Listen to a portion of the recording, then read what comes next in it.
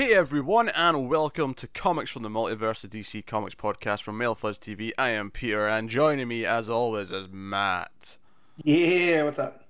Connor's not here. Connor couldn't make it this week, which was planned. We knew he wasn't coming. So we've got all our best Connor material.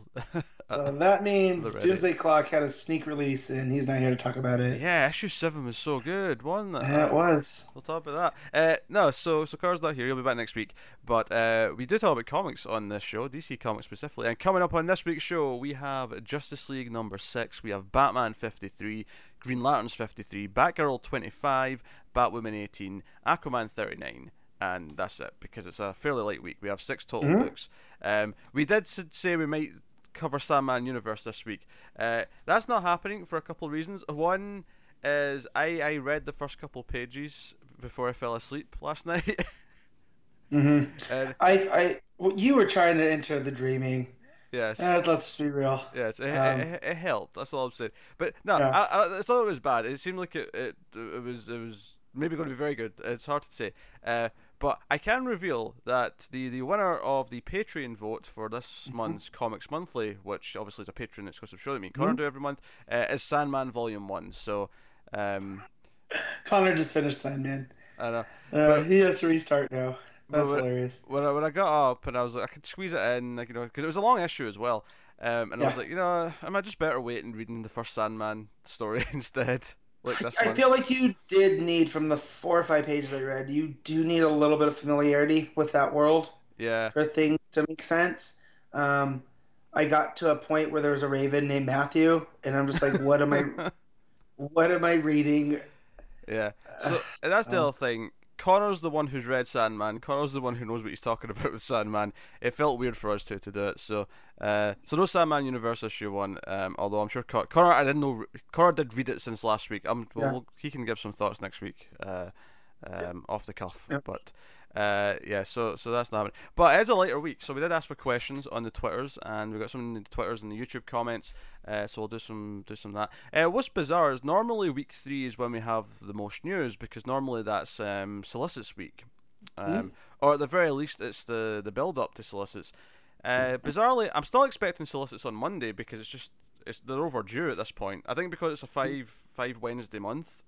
They're a little bit later than normal, which is fine. It does mean though that there's not been there's only been one thing that's popped up in the news this week, pre-solicits, which is weird. Usually there's a couple of things like saying, hey, this is happening, there's a new book launching, or there's this. Yeah, almost like a tease. Yeah. So there's not been much this month at all. So that tells me that the solicits are probably not that they're not super exciting. I guess it just means that we got so much about November from Comic-Con that there was nothing else to announce or talk about. Yeah. So they don't really need to double down. Yeah. So so not a ton of news. We have sales though. We got sales to talk about, Matt. Oh yeah, numbers. Yeah, numbers are great. Like Chinese algebra. What? You never heard that? No. Yeah, so that's weird, because if you don't know the Chinese characters, everything looks the same, so you can't differentiate between numbers and letters. You know, whereas algebra, you're looking for a hidden figure. Yeah. Yeah. So anytime math gets involved, I said it's always Chinese algebra to me. You start throwing numbers at me, and my brain shuts off. But y'all want to talk about Civil War history? I can hang. Good to know. So. So we'll start with the sales. Actually, I think let's start with the big leading stuff. The sales talk to happen. July's numbers are in, the top sales are in, and the estimates of sold are in. And it was a pretty big month. The top 10. There's only 2 books in the top 10. Obviously, number 9 and 10, which are under 100,000. So that's pretty notable. It's a pretty healthy month in terms of sales. Matt, can you guess what number 1 was? And this is for the month of July. Yes. Was there a new Spider-Man in July? There was. So I'm going to guess Spider-Man. You're guessing Amazing Spider-Man number 1, which was $5.99 for reference. That sold 289,000 copies, according to this. And when I say according to this, I'm on Comicron's website, looking at their monthly sales. That was number 2. Oh, so there's something sold more than Amazing Spider-Man 1. What was another? Was it? It's either Superman or Action Comics. Which one? I might be too hopeful. Neither. Son of a bitch. Sorry, Matt. Um, what else came out? Fantastic Four didn't come out till now. Mm-hmm. I got nothing. This is I don't want to. Yeah, Batman. It's always Batman. What am I? It's Batman, isn't it? It's Batman 50. Batman 50 was number one. Yeah, I try not to do that. It's always Batman. Do you know what I love about that though? Happens. Amazing Spider-Man number one. No, we don't care about that. Batman's still, but even at issue 50, Batman's still bigger. Yeah. Well, I mean, they did have the wedding, so longtime fans are curious there. Plus, it's a milestone. I feel like hold on a second. They had the wedding. Well, you know what I mean. Up to that point, we figured it was still going on. They promoted right? the wedding for sure. I'll concede Yeah. that much. But in this current climate of renumbering and revoluming, 50 is a milestone more so than one, because you're always getting a new number one. Oh, sure, yeah. So, but the fact that you had a new team on Spider-Man, that's what made me initially think. Plus the price of it alone, that usually adds to some ballooning. It's like IMAX numbers on a new blockbuster, you know? Yeah, I mean, keep in mind though, these are ranked by units, not by. Oh, they are. By money or revenue rather. Oh, okay. So, so Spider-Man said 289,000. Batman 50, the estimated number sold is 440,000. So those variants did very well. Yeah. Because you see it all the time. A lot of the places now, a lot of comic shops will do the set. You know, excluding the ones that are like 1 in 100 or whatever. But they'll do the set of all the regular variants, and people will buy like a complete set for I don't know how many there were, but there was a lot. There was a lot. It was probably like $50 or something to get a full set. I don't know. But yeah, so that was number 1 and 2. But there was actually more number ones. What do you think number 3 was, Matt? Now I'm gonna say Superman. I'm sorry, it wasn't Superman. Action Comics. It wasn't Action Comics. Okay, those are gonna be my next guesses if you keep asking me until they hit. It was a number 1 though. I'll give you that clue. It was a number 1. What else came out that was a number 1? Which tells you how successful this Marvel wave of number ones is that you can't remember. No, because I don't. Unless it's by Jason Aaron, I really don't pay attention to Marvel. Yeah, it was Captain America number 1. Oh yeah, I read that. It wasn't bad. 167,000 that did. Number 4 was not a number 1. Batman 49. No, it wasn't. 51. 51 was the other issue out in July, but it wasn't that. Yeah. Okay. Man, I got nothing. Doomsday Clock number 6. Oh, that's right. Yeah. So Doomsday Clock's still doing very well. I mean, Yeah. 135,000. I'm sure people have fallen off because of the shipping schedule, and they're just gonna be like, I'll just pick it up when I can pick it up. They're not, No, Yeah, I need to know what's going on as soon as it comes out. it's my highlight of every other month, quite frankly. So Yeah, that's right. That's right. I will keep having it. Thank you very much. Number 5. What's your guess? Yeah, I'm gonna keep doing it. Action Comics 1. 1001. Not Action Comics. Superman 1. It is Superman issue 1. Nailed it. At 133,000 is what that sold. So Superman. Have you ever seen She's All That? I have seen She's All That, believe it or not. Yeah, so they go to the dad's house and he's watching Jeopardy and he just keeps answering things wrong, but he's so confident that he's right. Like it's that tone of voice. That's what I'm striving for. Yeah, I feel like that's just kind of Connor in a weird way, like every day. Well, it's Connor in life. Yes. He said there was a post on Twitter last night that he responded to about the worst self-injury he's ever done. And apparently he injured himself sneezing, which that's the most Connor story I've ever heard. Yeah, I can't say I've ever injured myself sneezing. I've not had a lot of big injuries actually. I mean, I feel like a stubbed toe is kind of the worst thing I've done to myself. That's because you don't leave the house enough, Pete. I leave the house plenty. I'm just not much of a. I was never much of a climber as a kid, so I never really got myself into a lot I, a lot of scrapes. I'm currently nursing a hurt shoulder. I don't know what I did to it, but I learned that I can't bench press what I normally do with a hurt shoulder without it hurting it worse. So, yeah, I couldn't put my seatbelt on in the car last night. That's how Mm. bad it is. So, and it's just a common, at my age now, common aches and pains are just a part of life. Hey Matt, don't you just love that you can say at my age now? That's the thing that's in I your know. vocabulary. And I'm not even, and the people at work yell at me that I'm not even that old. So, Well, that's the it's thing. just, If you're the youngest one out of the group, they'll make lots of young jokes, even if yep. you're like old compared to like another group who's Yeah. um. I think at this point though we're both at the point now where there's people who have been like who are now like adults who are like 10 years younger than you. hmm Not even It's me weird. actually at this point. Yeah. Yeah, like my younger brother, I keep thinking is a teenager, and he's not. He's in his 20s. So it makes even the stupid things that he continually does, but they get worse and worse every year because you're supposed to know better by now. Uh, So number 5 is Superman with yeah. 133,000. Not bad, not bad. Oh, Keep in mind that's very close to Doomsday Clock. It was only 2,000 less than yeah. Doomsday Clock. Number 6 was another number 1, Matt. So that means it's not Action Comics 1001 because that's a 1,001, which means it's probably Marvel, right? No, No? What else came out from DC that's a number one? Is it not DC? no, it's Is it DC. a It's weird? DC. It is? What the hell came out? I lose track of numbers at this point. Now I just know it's the new issue. That's how.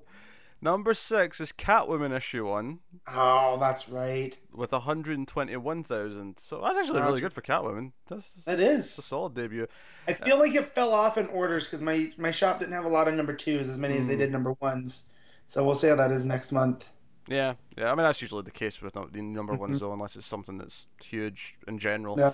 Number 7 is a number 2.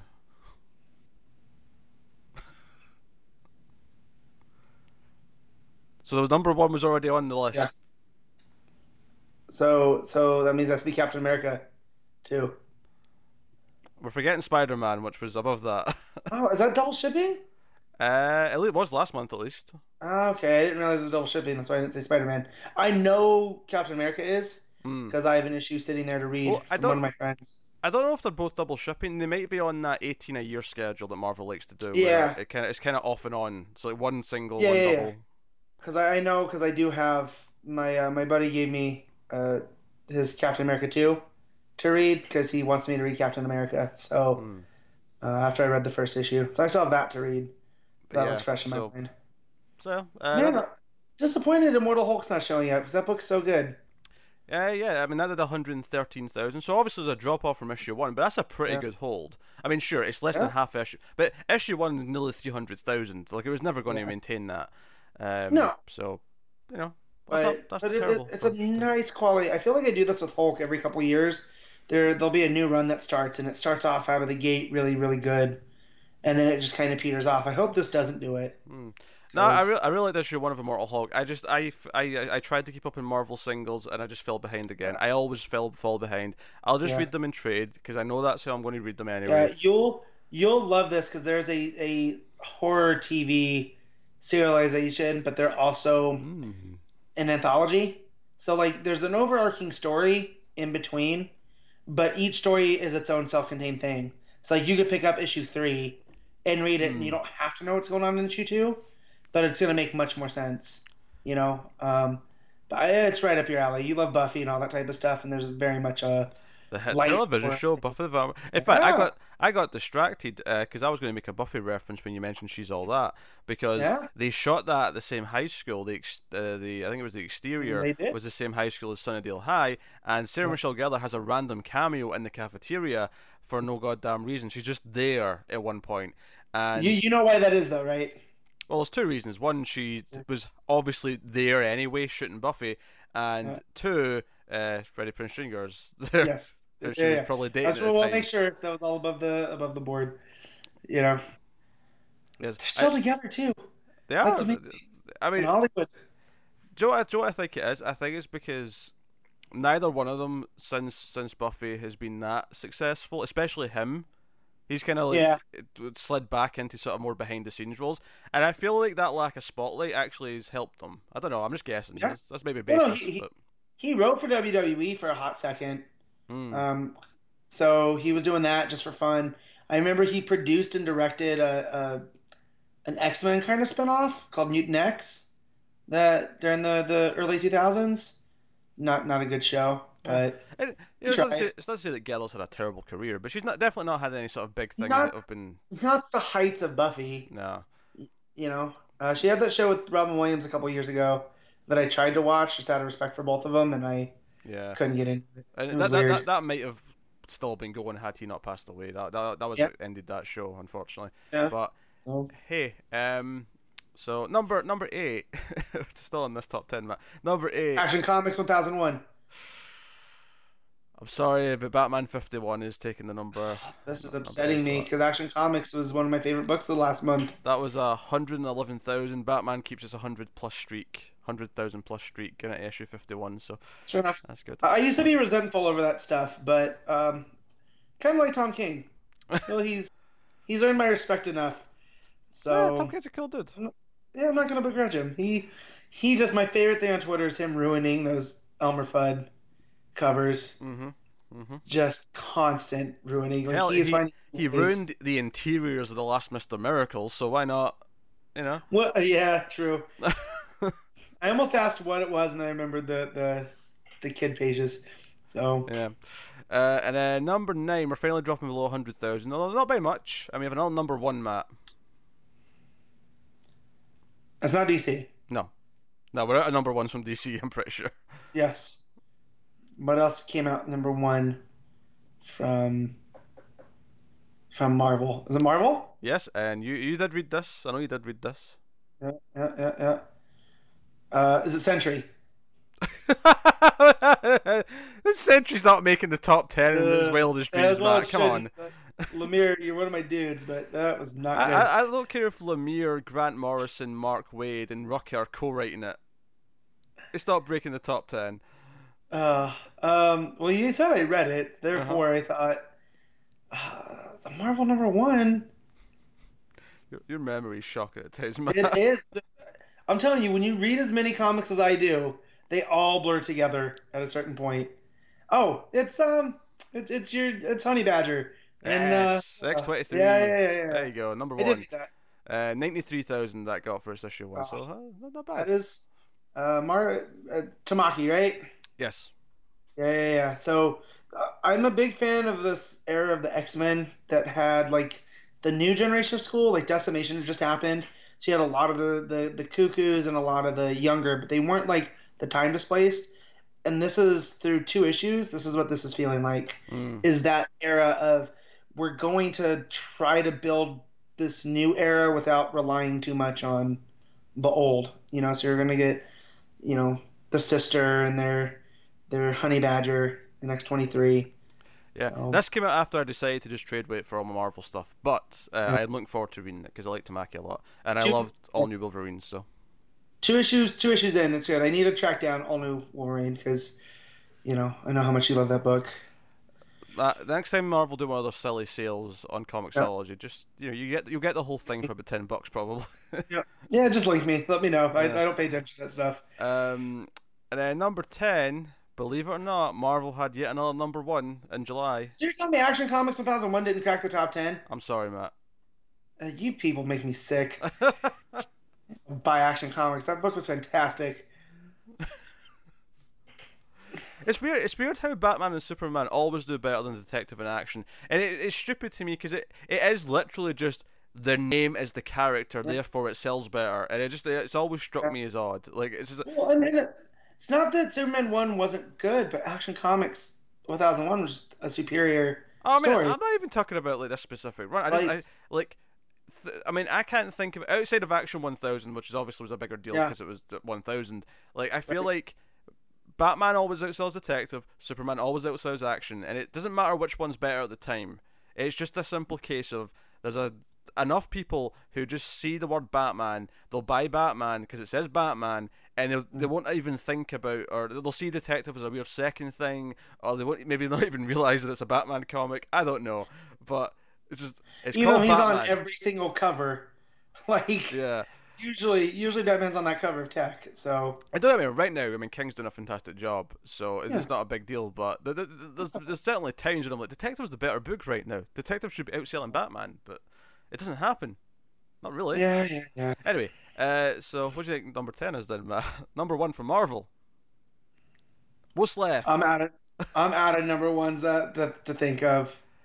Matt, the answer is Cosmic Ghost Rider number 1. Oh yeah, I have that. I bought that after Mario browbeat me uh, when he was here for that con. So Oh God. that was Yeah, I'm good. I'm good on the Cosmic Ghost Rider. yeah But that was 92,000. That's so just under X23. So I mean, obviously that's obviously these number ones from Marvel will all drop down. Spider-Man we already see. Although Spider-Man drops to a pretty good amount, yeah. but I feel like X23 and Cosmic Ghost Rider are probably going to go down to like 50,000 for issue twos, maybe. Mm, In that makes fact, sense. X23 should be on here actually, the second issue, because it's same month. Oh no! Oh, that dropped hard. Yeah, That dropped to 36,000. Oofed. That's rough. that's not good. That's not good. It's a shame. Not for a girl Tamaki. It's a shame. Um, so just to sort of go ahead and I won't make you guess anymore because Thank you. I'll just torture you with the top 10. After that, I'll just tell you some interesting ones. So Justice League number 3 was number 11. With 80,000, so Justice League still selling well. Number 4 was number 6. No, sorry, number 13 with 77,000. So pretty similar, close. So you'll notice those were just one number apart from each other. The one slotted in between was Action Comics 1001 with 79,000. So it wasn't too low, Matt. You don't have to feel too bad. No, that's good. I really enjoyed that book. That's why should have been higher. Should have been top 10 people. Teen Titans number 20 was number 16 with 67,000. That's notably high for that book. Yeah, that's too high. I mean that was sort of the relaunch issue though, so I'm expecting that to drop with the next month. Looking for more DC stuff. Man of Steel number 6 actually is on here at 61,000 and number 21. So, well, it's funny because Man of Steel was kind of underselling to a point, but it didn't have any variants, and it seems unfortunately that variants do actually inflate the numbers a lot. For most books, even just having one variant adds like a significant percentage to the numbers. Because most of them are one and whatever, so you have to order however many to get that one variant. So right? here's well, some of them are. They don't do it as much as they used to. Don't do as much as they used to, but no, I mean I know DC does a combination because there's an A and B cover, but then there's also one and whatever variants. Only for a couple of books though. I think Justice League has that. I think like Heroes in Crisis might have that, but most of the books only have an A and B cover, and that's right. it. So here's one that's actually kind of. I don't know. Is this disappointing, Matt? Justice League Dark is at number 22 with 60,000. Is that disappointing? I don't think so because that's kind of a niche book. Like I think that'll be a sleeper. People will come out of it. I think that's what Tynion's game is people don't pay attention, and then once it starts hitting, it's kind of like Tech. I felt like the longer he wrote on Tech, the more it sold.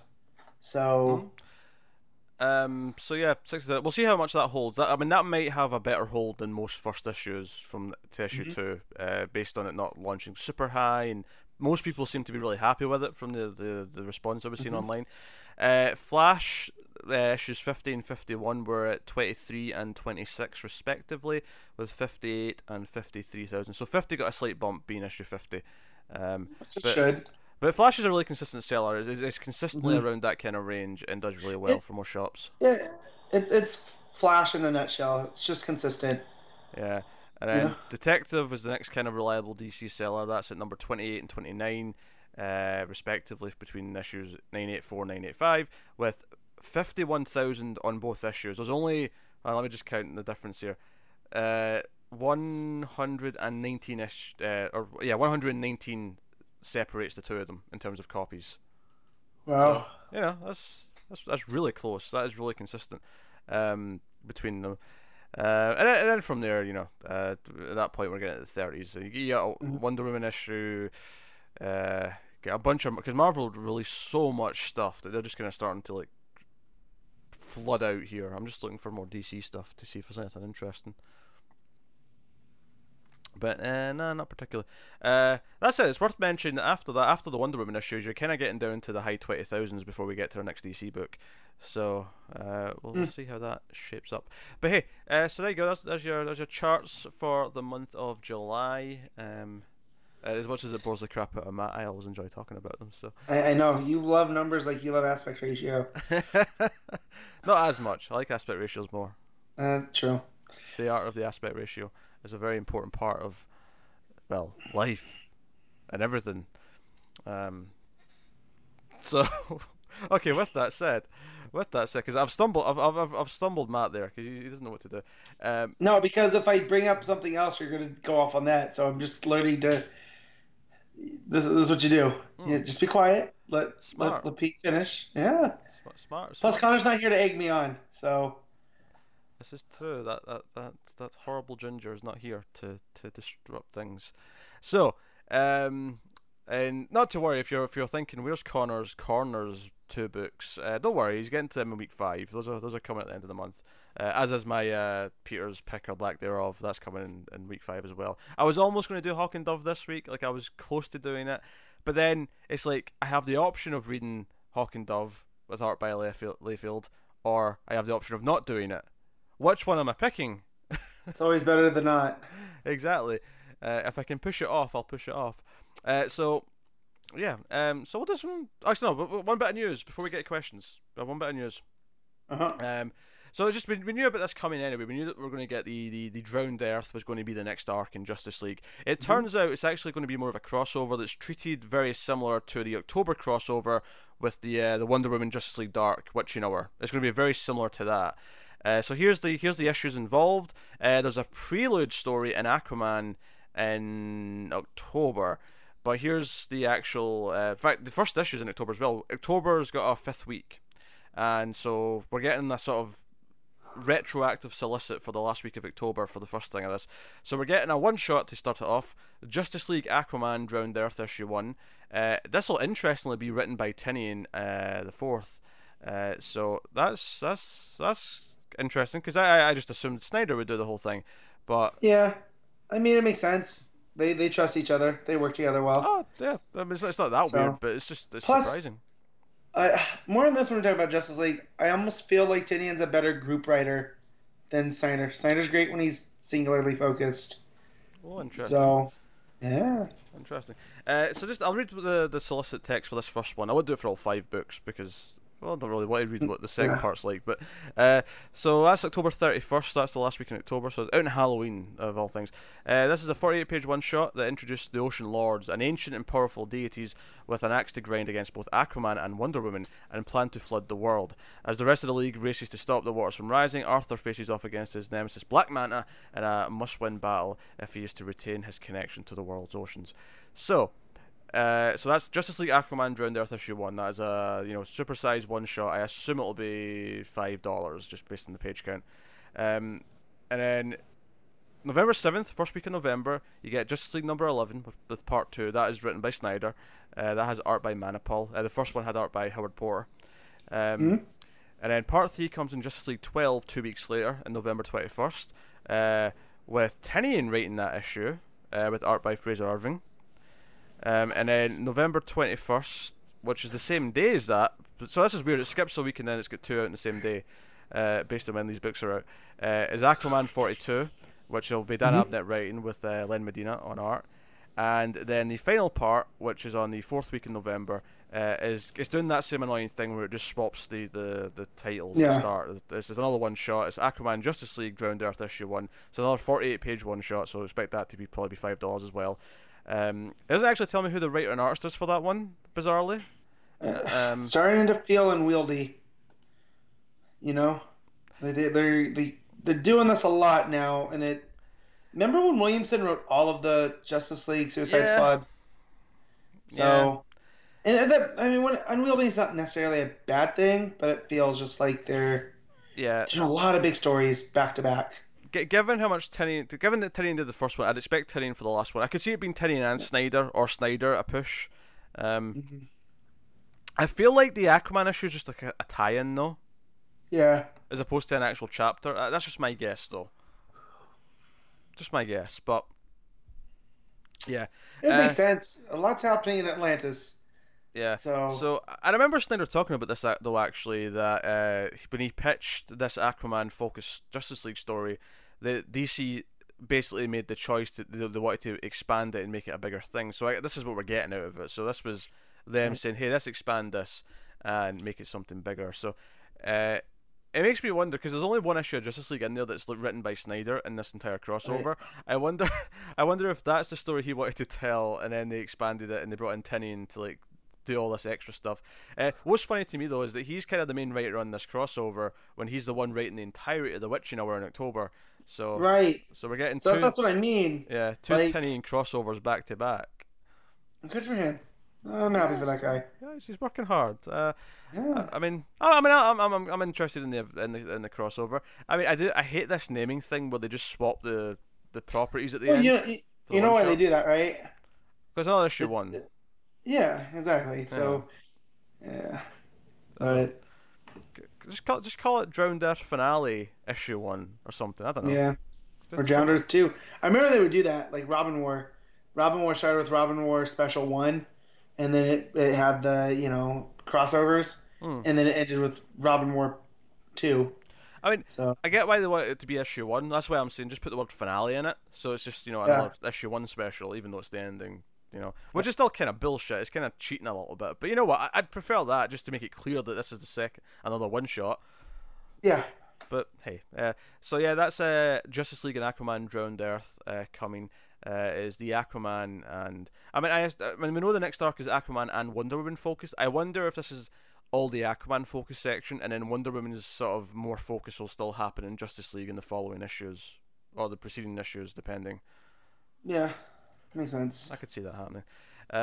Or does that mean we're going to get a Wonder Woman crossover again in December for her part of this focus? I don't know. Man. Who's to say? So prepare to buy a couple of extra one shots in November. They're milking it a little bit. I think that's fair to critique. They're milking it a little bit. But we are getting through more stories more often, so it's just give and take, I guess. It depends how many books you're buying, I suppose. If you've got a big DC pull list, I guess you could be quite annoyed at this. It's like, well, another 2 one shots. They're probably gonna be like $5 each. What are we doing here? But hey.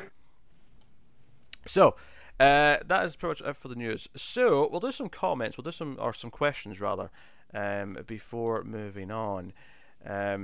So I'm going to hit you with a question. Here, this is from Buana Beast from YouTube. Ah, nice name. And this is an interesting one. If you could choose to kill off a top tier character from DC forever, and it has to be someone that you like, who would it be and why? So you can't say Batman? Can't say Bruce Wayne? To say that, you'd have to admit that you really like Batman. I know, so that's why I can't say it. I think what they're looking for here, I think we're looking for where you think the death would be impactful and have a good dramatic outcome, and it would be worth doing. And I guess the example here to sort of compare it to would be that, well, Barry Allen's death was actually a really good thing at the time, not because we didn't like Barry Allen, but because it led to Wally being the Flash, and it had this big lasting impact, and then they reversed it decades Barry later. got to be that awesome hero that got talked about. Yeah. He died saving the multiverse, or the universe, whatever it was at the time. But, I mean, So. Barry's kind of a boring choice because it's kind of already happened. We're just kind of picking from history at that point. So I'm going to say Hal Jordan. Yeah, but he's already died too. He sacrificed True. himself. Kind of. Yeah, he sacrificed himself in Zero Hour to reignite the sun. Well, but it became Spectre and all that, so it doesn't even feel like. Whereas Barry was like legitimately gone for a long ass time. Hal was like. Except in time travel stories with Wade and Johns, Oh sure, but time travel's time travel. Yeah. Yeah, I know. Whereas Hal, it was kind of like, 10 minutes, he's back. Yeah. He was. It really was. So I feel like Hal would be good because they always talk about him being the greatest Green Lantern, and I feel like at this point that would have more effect if he was gone. Like, if okay, he did all these things, but now he's gone, and it's not like we're short for Green Lanterns with him gone. No. Jessica and Kyle are right there to take up the mantle of lead Green Lantern. Yep. Yeah. So Dick Grayson doesn't count, right? Because he technically died in in God, the villains event. I wouldn't count that as dying, but that was Forever Evil. Yeah, Forever Evil. Thank you. Kept my brain wanted to say Final Crisis, Nah, nah. but He it just, I was mean, because Forever they just Evil. faked his death. He didn't actually die. Yeah, no, I know it's at this point. I think his death would have the most reverberations because he is the heart and soul of the DCU, and it would Yeah. impact every single book. It would impact everyone, but I feel there's a lot more to do with him. Whereas I think with characters like Hal, it's like, I mean, like I'm not saying you can't have more interesting stories with Hal. I think there's definitely stuff to tell, but I feel like I wouldn't feel like I'm missing a lot more story with him if we took him off the table. Well, no, but I think that's what makes the impact there. It makes the death seem important, you know. With Dick, that's I think why Didio wanted to kill him at the end of Infinite Crisis. No, I don't So know if I agree with that because I feel like you shouldn't kill a. I feel like because you feel like there's left a story left untold, there's not a reason to kill a character because there's like, oh, that's more well, no, impact. Because that's but he frustrating because there was more story to tell. well, yeah, but I'm just saying if there's a way to do it where you kill Dick and you make it like a Barry Allen death, you know, like, and he's worthy of that. I feel, and he's a character I really love. You're not because look, you're not gonna kill Superman. I'm not killing Wally. I just got Wally back. There's no way I'm gonna Oh no, actively do yeah, that. I wouldn't. So next down on my list of big characters is Dick Grayson because I can't say Booster. Booster's not a huge character. No, So, so I'm going in my order of favorite heroes. It's got to be Dick. You got to kill that Dick. no, you don't. Don't still kill Dick. No, I'm picking Hal. I feel like there's other Green Lanterns that are more interesting now, and I like Hal well enough. Don't get me wrong. I'm not dissing Hal, but I feel like given the way he's always talked about this greatest Green Lantern, I'm like, okay, this would actually make more sense if he Yeah. was dead. He sacrificed himself already. But anyway, so moving on. Sweet Exorcist 7 asked us, are there any comics from the New 52 that you guys actually liked? I almost got a hint of That's salt. funny. A hint of salt there that we always Yeah. always insult the New 52. Yeah. Yes, yes. I mean, I think the first thing that springs to mind for me is probably Lemire's Animal Man and the Snyder Yeah. Swamp Thing, and Snyder Swamp Thing. those two as a pair at the start were pretty Yeah. solid. Even Soul Swamp Thing. I'm a big fan of that one. Yeah. Lemire's Green Arrow. Yeah, One of my I'm favorite not as ones big in on all those two comics. specifically, but Yeah. Soul Um, Swamp Thing especially, I just gave up after a couple issues, but oh, so good. Um, I really do like Morrison's Action Comics when you realize it's not supposed to be an actual origin. Like it's his version of Golden Age Superman. So it's almost more of an origin to All Star than, or a prequel to All Star Superman than this actual new origin for the new 52 version of Superman. So I really like that. I think that was the first 18 issues of Action Comics. something like that. It was 16, I 18, really, something in really that enjoyed range. that. I mean, Snyder's Batman for the most part. I more or less enjoyed. I like the first few arcs of Snyder's Batman. I feel like it really went Yeah. downhill during Zero Year and kind of Yeah. floundered after that for me. Um, Yeah, I think Azrael as Wonder Woman. I Mm. really enjoyed that. Then the Finches took over and I stopped. well, naturally. Yeah. And then Justice League under Johns during the New Yeah, 52. Justice League for the most part was pretty solid, and he's Aquaman as well. I mean, I Yeah. like Parker's Aquaman. I like Greg Pak's Action Comics for the most part as well. Yeah. Probably, Yeah. probably So the yeah, bright, there's that was the bright spot of he, Superman until the ending. it was. It was, and then Johns came in and tried to fix things, and And honestly, it uh, didn't really succeed, to be honest. no, it didn't. So, but no, I mean we beat up on the New 52 because there was a lot more bad in the New 52 than there was good. Yeah, I mean, the only time I've never not read Flash and Superman since I've gotten back into comics in like 03, 04 was in the New 52. So, I mean, and I have Flash comics going back into the 90s because if I saw them at a grocery store, I would pick them up when I was a kid. So, the fact that it got so bad then, um, yeah. it was a sad time. But Grayson, I'm thinking of another one. I was a big fan of that one. That was where King and Seeley. That's where I found out about those two guys. I'll give a shout out to Gotham After Midnight. No, Gotham by Midnight. No, Gotham After Midnight. Yeah, Whatever the title was, I forget the exact title now, but yeah, that was like like a horror themed one. yeah, right? supernatural horror. It was like hunting down like it was. Yeah, it was basically like supernatural, like a team of paranormal investigators inside Gotham, and it was yeah, your usual suspects. Yeah. But that was good. The other one me and Connor talk about a lot, Demon Knights. That was Paul Cornell fantasy. It was kind of Justice League Dark right now with Tinian. Before that, had the same kind of vibe, just no Detective Chimp and Wonder Woman. So yeah, no, there's plenty in the New 52 that are pretty good, but for every pretty good, you get a, He Who Must Not Be Named Superman and Venditti Flash, and yeah. Yeah. Rough times. I mean, Sweet actually just asked quite a bit. I'll ask another couple of them. Quick one here. Would you guys ever consider doing a live podcast? It's been considered before. It's been thought about.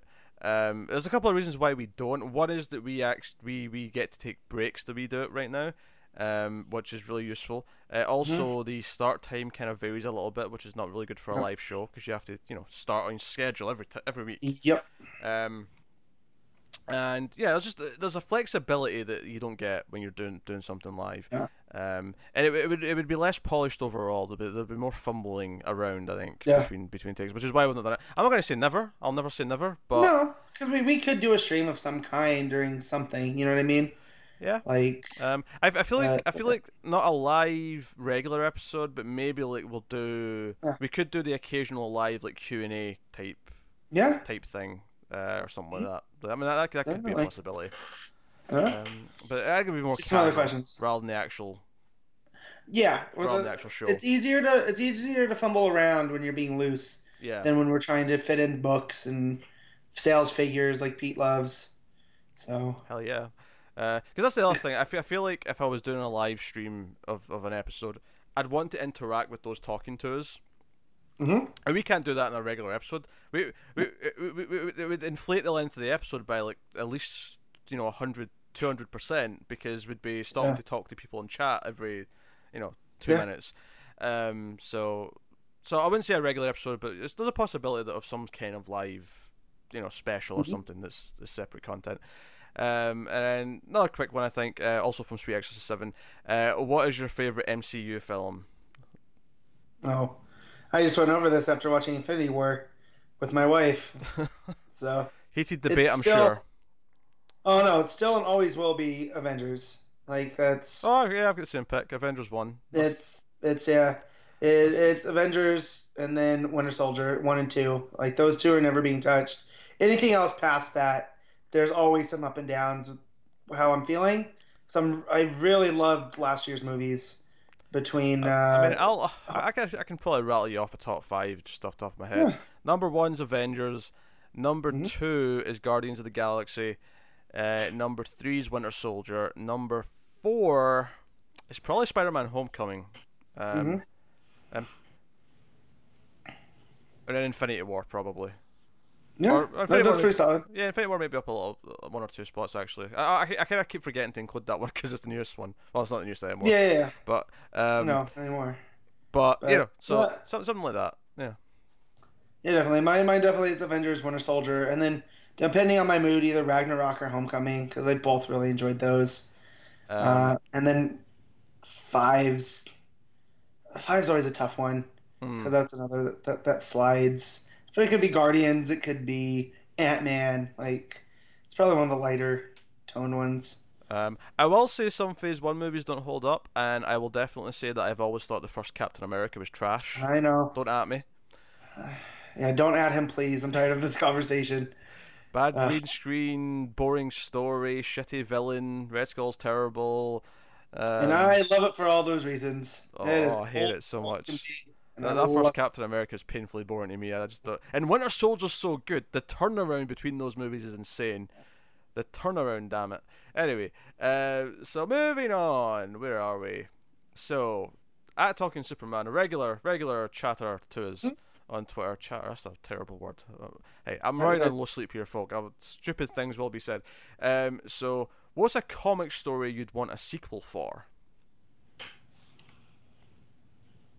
I mean, does Johns' Wally story count? Because I want more John's Wally at The, this point. the fight. What do you mean? His run on Yeah, his Flash? whole Okay. run. Yeah. That whole run. I mean, Alright. I Williamson's kind of doing it, but you know, it's one It's of my funny. favorite. I'm going to say one that we're kind of getting oddly. Um, at least implied by Snyder that this is something that's happening, Mhm. but I like a sequel to Batman Black Mirror would be Yeah. lovely. Um, and when I say a sequel to that, like obviously I'd like Dick Bat, but I think what I really mean is like a really good follow up to James Gordon Jr. Uh, hmm as a villain. He's a really great And how villain. he fits in with that because he was really meant to be Dick's villain, Mm. you know. So, and where does that fit in with the legacy of Batman when Bruce comes back? You know, that would be super interesting. Yeah, there's definite potential there. And then on top of that, I think I'd love to get a Supergirl being super sequel. Actually, Yeah. I'd like a Yeah, follow I up think it's story in that easier to world. do with these not so many Elseworlds but standalones. Yeah. Uh, you know, I'm trying to think of some off the top of my head. I just can't. But yeah, Supergirl being super would be a lot of fun. Um, checking over at my shelf right now. There's not too many. I wonder if you could do something in the. You know how they had Frank Miller come back for Dark Knight Strikes again? Yeah. You know, I'm wondering something like an older story like that. You know, like Death of Superman, where Superman never returned. I guess that's in Elseworlds. Yeah, that's But more like, like a sort of spin-off Elseworld, yeah, than anything else. yeah, but you know, like, let's say Clark never came back and Doomsday really did kill him. What does that mean for Metropolis? Like, who steps up? Mm. Is it Steel? Is it the Metropolis kid? Like, I think that'd be a lot of fun. But then again, that's an Elseworlds. It's comics is really kind of hard to have sequel stories like that. You know, like you can do the Long Halloween and then Dark Victory, but really they're not so much sequels as they are just another story by the same creative team. I mean, I think that one's a sequel because it's kind of on its own little. I mean, it's not like I wouldn't say it's out of continuity per se. That one's obviously Yeah, close enough that it feels like it's in continuity, right. but it's more of a thematic thing. Like it feels like another sequel in Yeah, the same because it had that murder mystery element. The sequel, Dark Victory also has the murder mystery. Like it feels like if this was a movie, this is the sequel to it. It has that yeah. Well, that feeling. makes sense. And I say this as I haven't read Dark Victory yet, and I've had it for years and it's sitting on my shelf. I just anytime I pick up a comic that's that huge, it's very daunting. It's 13 So issues, Matt. Come on. yeah, but I don't like to put my trades in my backpack to read them at work, and that's when I can do some reading on my breaks, uninterrupted. So here, my wife likes to be like, "Oh, hey, what you reading? Oh, what's going on there?" So you know, think something like All Star Superman, how that ended, Mm. and how the world's different after that post Superman. I think would be cool. I feel like All Uh, Star Superman is the one that a lot of people would say. Yeah, that's why I was trying not to say it, but it makes the most sense. Morrison's pretty good at that thing where he can tell a complete story and then maybe come back to it, maybe not. Like I feel his Batman runs a lot like that, where he seeded out these characters that he could come back to or someone else, like Professor Pig. Hell, It's really cool when he pops up. speaking of Morrison, I feel like I love Arkham Asylum, A Serious House, and A Serious Earth. Like Ah, I would not say no to a sequel to that in yeah, some capacity. Which actually no, they announced a sequel to that, didn't they? they might have. They It's did. hard. They did. That was ages ago. Do you know what? I'd forgotten about that. And I'm sitting here going, I'd love a sequel to that. They actually announced one. They just kind of left it very vague as to when we'd ever actually see the bloody thing. That was over a year ago now, surely, when they Yeah, announced it's got that. to be because I remember they also announced he's doing Wonder Woman Earth One, Volume Volume two. Two. Yeah. So, No, um, they definitely announced that. Shit. Okay, well, I'm getting one then. I mean, we'll see how it actually yeah. pans out, but It's funny to look at these things where you have so you had Infinite Crisis was a sequel to Crisis on Infinite Earths, and Mm. now you have Heroes in Crisis, which it's not exactly a sequel to Identity Crisis, but you talk about that thematic Yeah, yeah, yeah. tie. It feels more personal, like I Identity feel like Crisis was. when it comes to stuff like that, that's just completely in continuity. It's more Yep. like your season 4 finale of your TV show is thematically referencing the season 2 finale. Yeah. You know? Yeah. So I'm trying to think of that because I mean, John's was out there saying that Infinite Crisis was a sequel, and when you see what happens and the characters involved, it definitely fits. And now I feel like Doomsday Clock is the Infinite Crisis to Watchmen, to where it didn't start off like, oh yeah, this is a sequel to Watchmen, but it's totally Hmm. a sequel to Watchmen. So, but I yeah, can see it. comics is kind of hard to think about sequels on. Like, it's almost like saying like I want a Cheers sequel, and it's like, well, you have Frasier, but it's not exactly the same. Hell, you may be You getting know? Frasier 2 soon. Yeah, yeah, Frasier the sequel. Um, yeah. so no. Hey, next up from at r_DC Comics. So that's the Reddit DC Comics account. Ooh, Two either or questions. These will the first one will definitely be quick. Barry or Wally? oh, Wally. Yeah, I mean I love Barry, but Wally. Yeah. Yeah, Barry's Um, great, but Wally's my Flash. Like, well, plain and simple. what I love might that get too. a bit more debate out of us though is Dick Babs or Dick Fire. Well, Dick Fire sounds like a medical condition you should get checked out immediately. Quite It frankly. does. Uh, but you get what I'm saying. So, Dick Babs or Yeah. Dick Fire? I'm at Dick Babs. Easy. Alright, okay. If Connor was here, there'd be a debate. Because Yeah, he'd be all Dick Fire. because I feel like the Starfire Dick Grayson relationship is just very Marv Wolfman. So like that's his take. Whereas Barbara and Dick crosses multiple Mm. creators, and Also, we'll talk about. not to bring the tone of the show down, but Dick Fire could also refer to an individual with ginger pubes. Yeah, that's true. Since we brought Connor into the conversation. Oh God, thanks. But yeah, and like I like both of those characters a whole Oh lot, yeah. like Babs and Starfire. Like over the last 2 years, Starfire has become one of my favorite characters. But Babs is still my favorite Batgirl. So, and it's her and Dick Grayson. Like that's what was so weird about the New Order, was it was very much informed by the Wolfman run, and you could tell Mm. that's what Higgins, you know, he loves that. So, but yeah, easy, easy, easy, easy. Yeah. At Senpaku4444, so sort of fours. Yeah, Very simple. Favorite comic slash runs. So I mean, that's obviously a very vague sort of general, all-encompassing question. yeah. So I shall narrow it down a little bit. Um. So what's your favorite? What was your favorite DC run not by Jeff Johns? Oh man, he has wiped out a whole lot of things. I know. As weird as this sounds, because I can't, because John's wrote on that Superman run, so I can't use that one. Um, it's probably Morrison's Batman. I really enjoy Morrison's Batman run, Hmm. and more specifically the Resurrection of Ra's al Ghul. That arc, it's probably my favorite Batman arc of all time. Oh, So, that's yeah. that's fair. Um. Although Rucka's Wonder Woman's really good too. Yeah, Rucka's Wonder Woman. If I'm taking away John's runs, that may be mine. I mean, there's a lot of Yeah. classic runs that I'm still kind of working through, and I'm early enough in that I don't want to like pick any of those. Yeah. But I'm from what I've read so far, Grell's Green Arrows seeming pretty great. From what I've read so far, Mark Wolfman and Perez Teen Titans is really great. Like I'm X amount into a lot of these things. But Peter David's Supergirl even. I'm a good chunk of Yeah, I that. want to start that. So good. I just started the John Hawkman Volume 2 Mm-hmm. because More I'm really getting Johns. into Hawkman.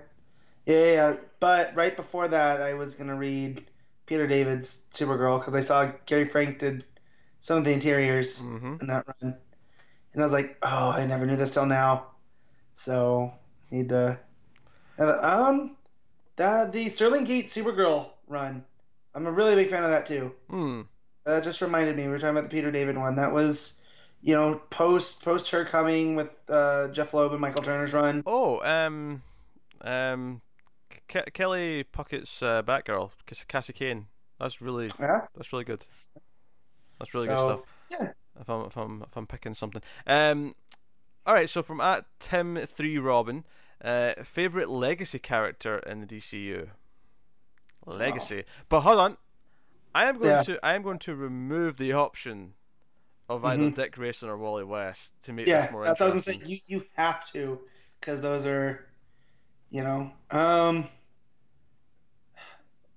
Babs counts as a legacy, right? Um, I'm going to Because say. she's not really a legacy to anybody, though. I mean, That's she's kind of, but I'm going to say no. I'm going to say that Cass and Steph are okay. legacy characters to her, rather than Yeah. she's a Or- legacy That's character what I to was gonna Batman. say. But Yeah, yeah, yeah. yeah, Yeah. That is I'm thinking. Because those are always the two go to. I'm running through Justice Society characters. I do like Stargirl I from like Stargirl a lot. JSA. She's real Sans cool. Sans pretty cool in JSA as well. Yeah. There's a lot of options in there. I mean, Atom Smasher, I like. oh yeah, Um, yeah. I mean, I like. I mean, oh, honestly, I mean, I it's probably going to be Stephanie Brown if I'm not picking Dick or Wally. I mean, that's kind of where it comes down to.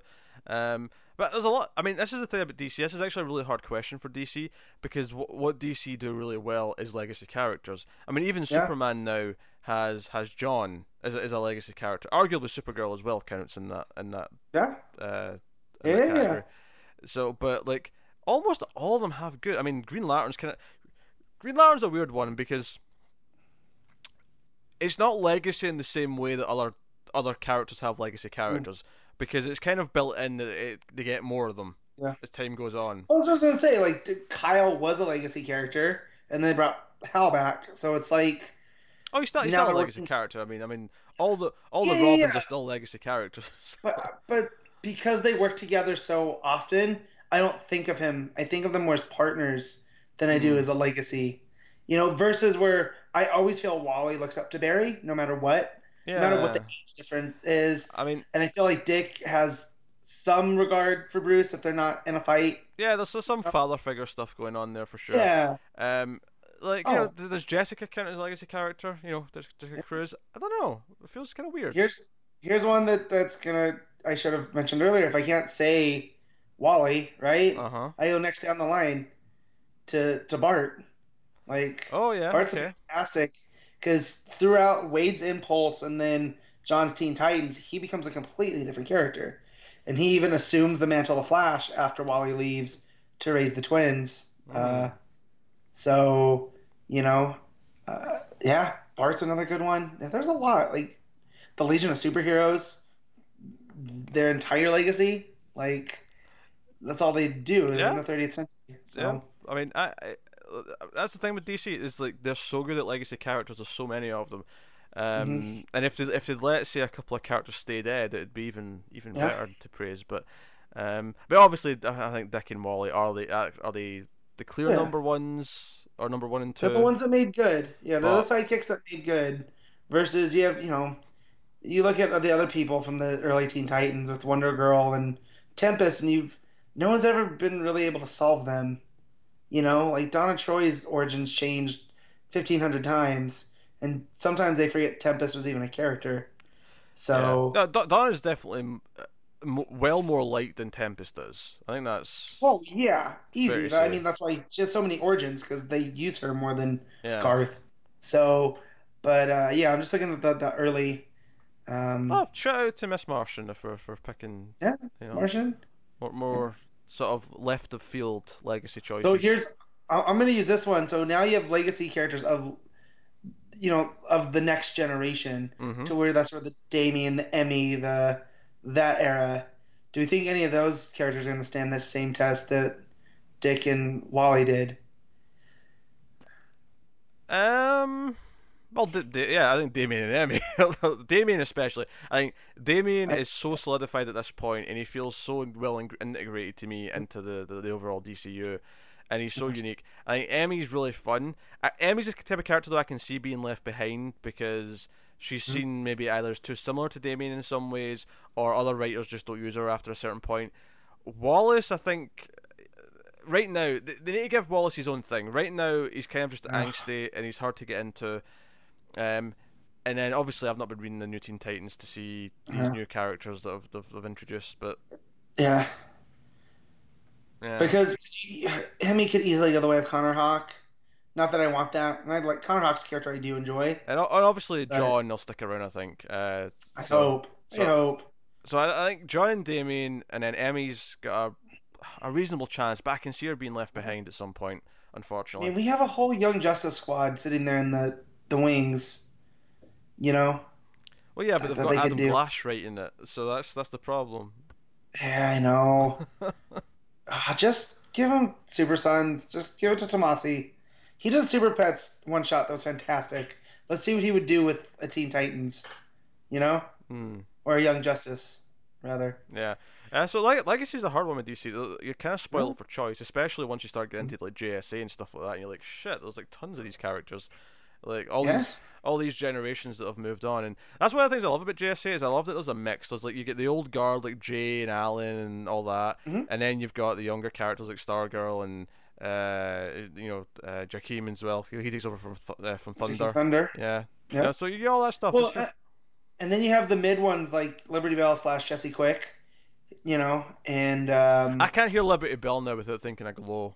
I know, because she has both of those legacies. Who else was there? Jade, who's Alan Scott's daughter, Obsidian, her brother. Like, oh, he's a villain though. Well, not always, but he did go villain. Not always. Yeah. So, but he's still a legacy to his mother. You know, like played by Lance Henriksen in Legends of Tomorrow. For real? Wait, Obsidian shows up? Yeah. Oh god damn it! I gotta get caught up. Because they meet the JSA in like the 1930s or 40s, and then they meet Old Man Obsidian in the 80s, and it's played by Lance Henriksen. That's fantastic. Your mic's going, Matt. All right, so next up, one of our patrons at Eritrine, if you said that right, Tyler. It's goddamn Tyler. He's got a stupid handle, right? He's Tyler. But he asked, which comic hit you with the strongest gut punch, and why? If you're expecting any other answer, it's. Here we go. You go first, Pete. Let's see. Let's see where you're at. God. This is one of these ones that I really have to sit and think about. Like, you know, like what hit me emotionally, what shot me to my core. I was like, no, what are you doing? Don't do this. I think an obvious answer is Identity Crisis. And I think why that one sticks out so well is because it did it with characters that I didn't necessarily care about that much before the story started. Yeah, but you because of the way Meltzer told that story, you got a quick vibe of Ralph and Sue, and exactly. they were kind of the parents of the Justice League, or even with Tim's dad in that story. I didn't really care about Tim that much when I first read that. Yeah. So. Yeah, so for me, it's around the same era, but it's Infinite Crisis. I think 6, when Superboy sacrifices himself. Yeah, because it's all the lead up to that where he had turned evil because of the Lex genetics, you know, and he had used them in the Insiders, and he had exiled himself to the farm, and Cassie comes and finds him and talks him into coming and help, and they have their whole one night thing, and then he goes and him and Nightwing team up and they take out the tower, and that issue ends with both of them lying there, and I'm just like, no. So if I can give just a recent example, just for something that's from the last couple of years. I know what you're gonna say. I don't know if you are. Because I'm going to mention Wonder Woman.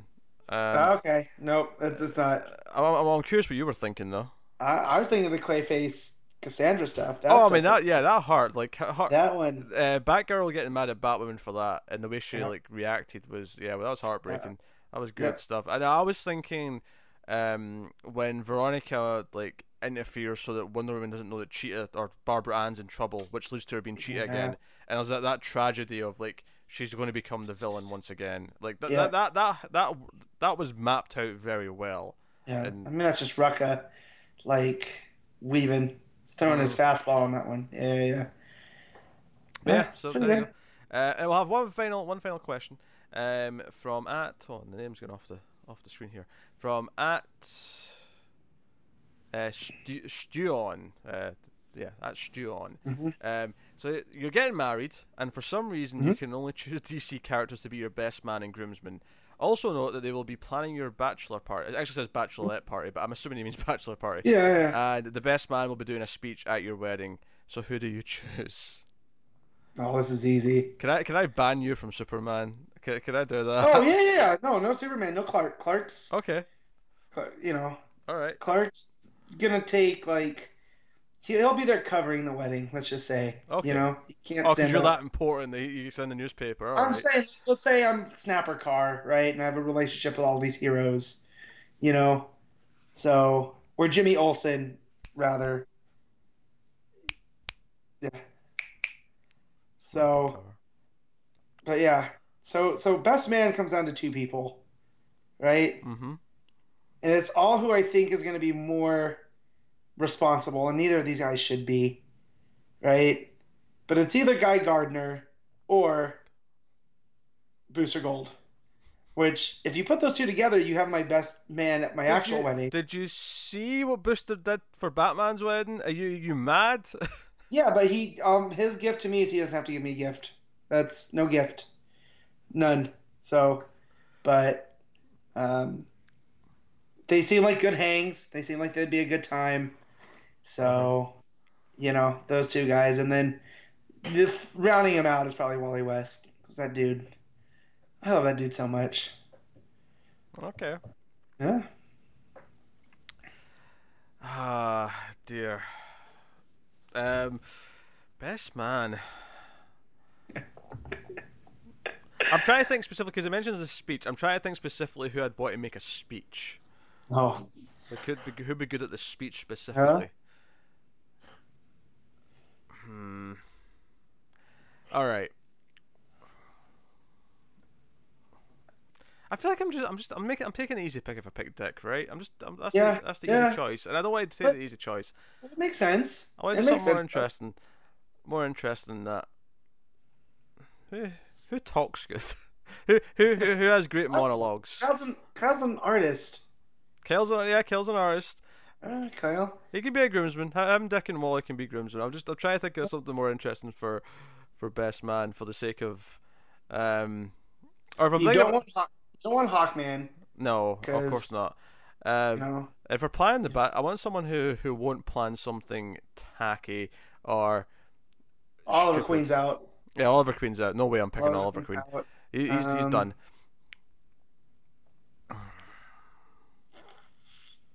What about Clayface? He'd be like, let's watch some old movies for your party. I'm like, yeah, that sounds good. Let's watch some old movies. Let's do that. Let's watch the movies I was in. Yeah. Yeah. I feel like Swamp Thing will be maybe Batman is a good one. Not Bruce Wayne, Batman specifically, because he'll be short and to the point. Right. Gotham needs me, and then he's gone. Like that's a speech. I hope these two stay married forever for justice. And just off he goes. You don't want Dick planning your bachelor party though, because look what happened at Bruce's. Oh god, yeah, I don't want that. Yeah, you don't want that. I just know with Booster or Guy Gardner, there's going to be some kind of debauchery that ends with somebody getting punched. I don't know who's getting punched, but something's happening, and you know. I'll tell you what. I can say for sure, Wildcat will be on the guest list. Yeah, security, absolutely. Security. Yeah. Yeah. See, my security would be Bibbo, because ain't nobody getting in there. Yeah, and obviously I want Streaky being the ring bearer, the rings up the aisle. That's what you want. Come right in Comet. And Bat Cow. Do you know what fact I learned the other day? I learned that horses produce up to 10 gallons of saliva a day. That makes sense. They're massive creatures. It's a lot of spit. That's all I'm saying. It's a lot of spit. But yeah, I guess I'll just have those as my answers. There you go. That's fine. It's an interesting question though. I'll give you that. That's an interesting question. But no, I think someone. Yeah, I'm going with Clayface. Oh, you're weird. Oh, Man Bat. I like it, especially Man Bat from that Justice League Dark issue we just got. Like, I like the idea of him in a tux, giving a speech. He's wearing a fancy hat. Yes, Like, he's wearing a fancy hat. Oh man, fancy hat and glasses on a bat. Yeah. Yeah, there you go. Jeez. Oh dear. I'll put Man Bat and Batman at the same table as well, just for the lols. You put me here twice. No, this is Man Bat. Bruce, are you dyslexic?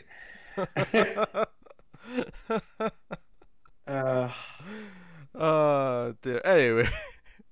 Oh, and Guy Gardner's sitting. I mean, I'll invite him. I'll be nice, but he's sitting right next to the toilet. That's where his table is. I think he'll be fine because he's gonna bring whatever drinks, anyways. Oh yeah. So he brings his own.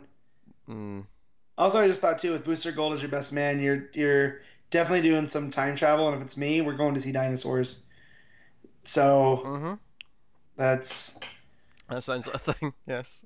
All right. Well, that's question time over. Yeah. So thanks to everyone. Obviously, if we didn't get to your question, don't worry too much. We could only pick so many, but we will be needing more questions for week 5 when we get there, because that'll again be another quieter week.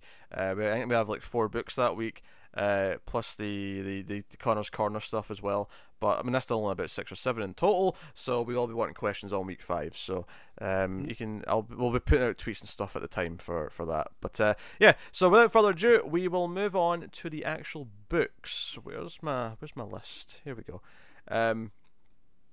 So we'll start with Justice League. I think Justice League number 6. Scott Snyder writing, Jorge Jimenez on the art. And let me get the book up here.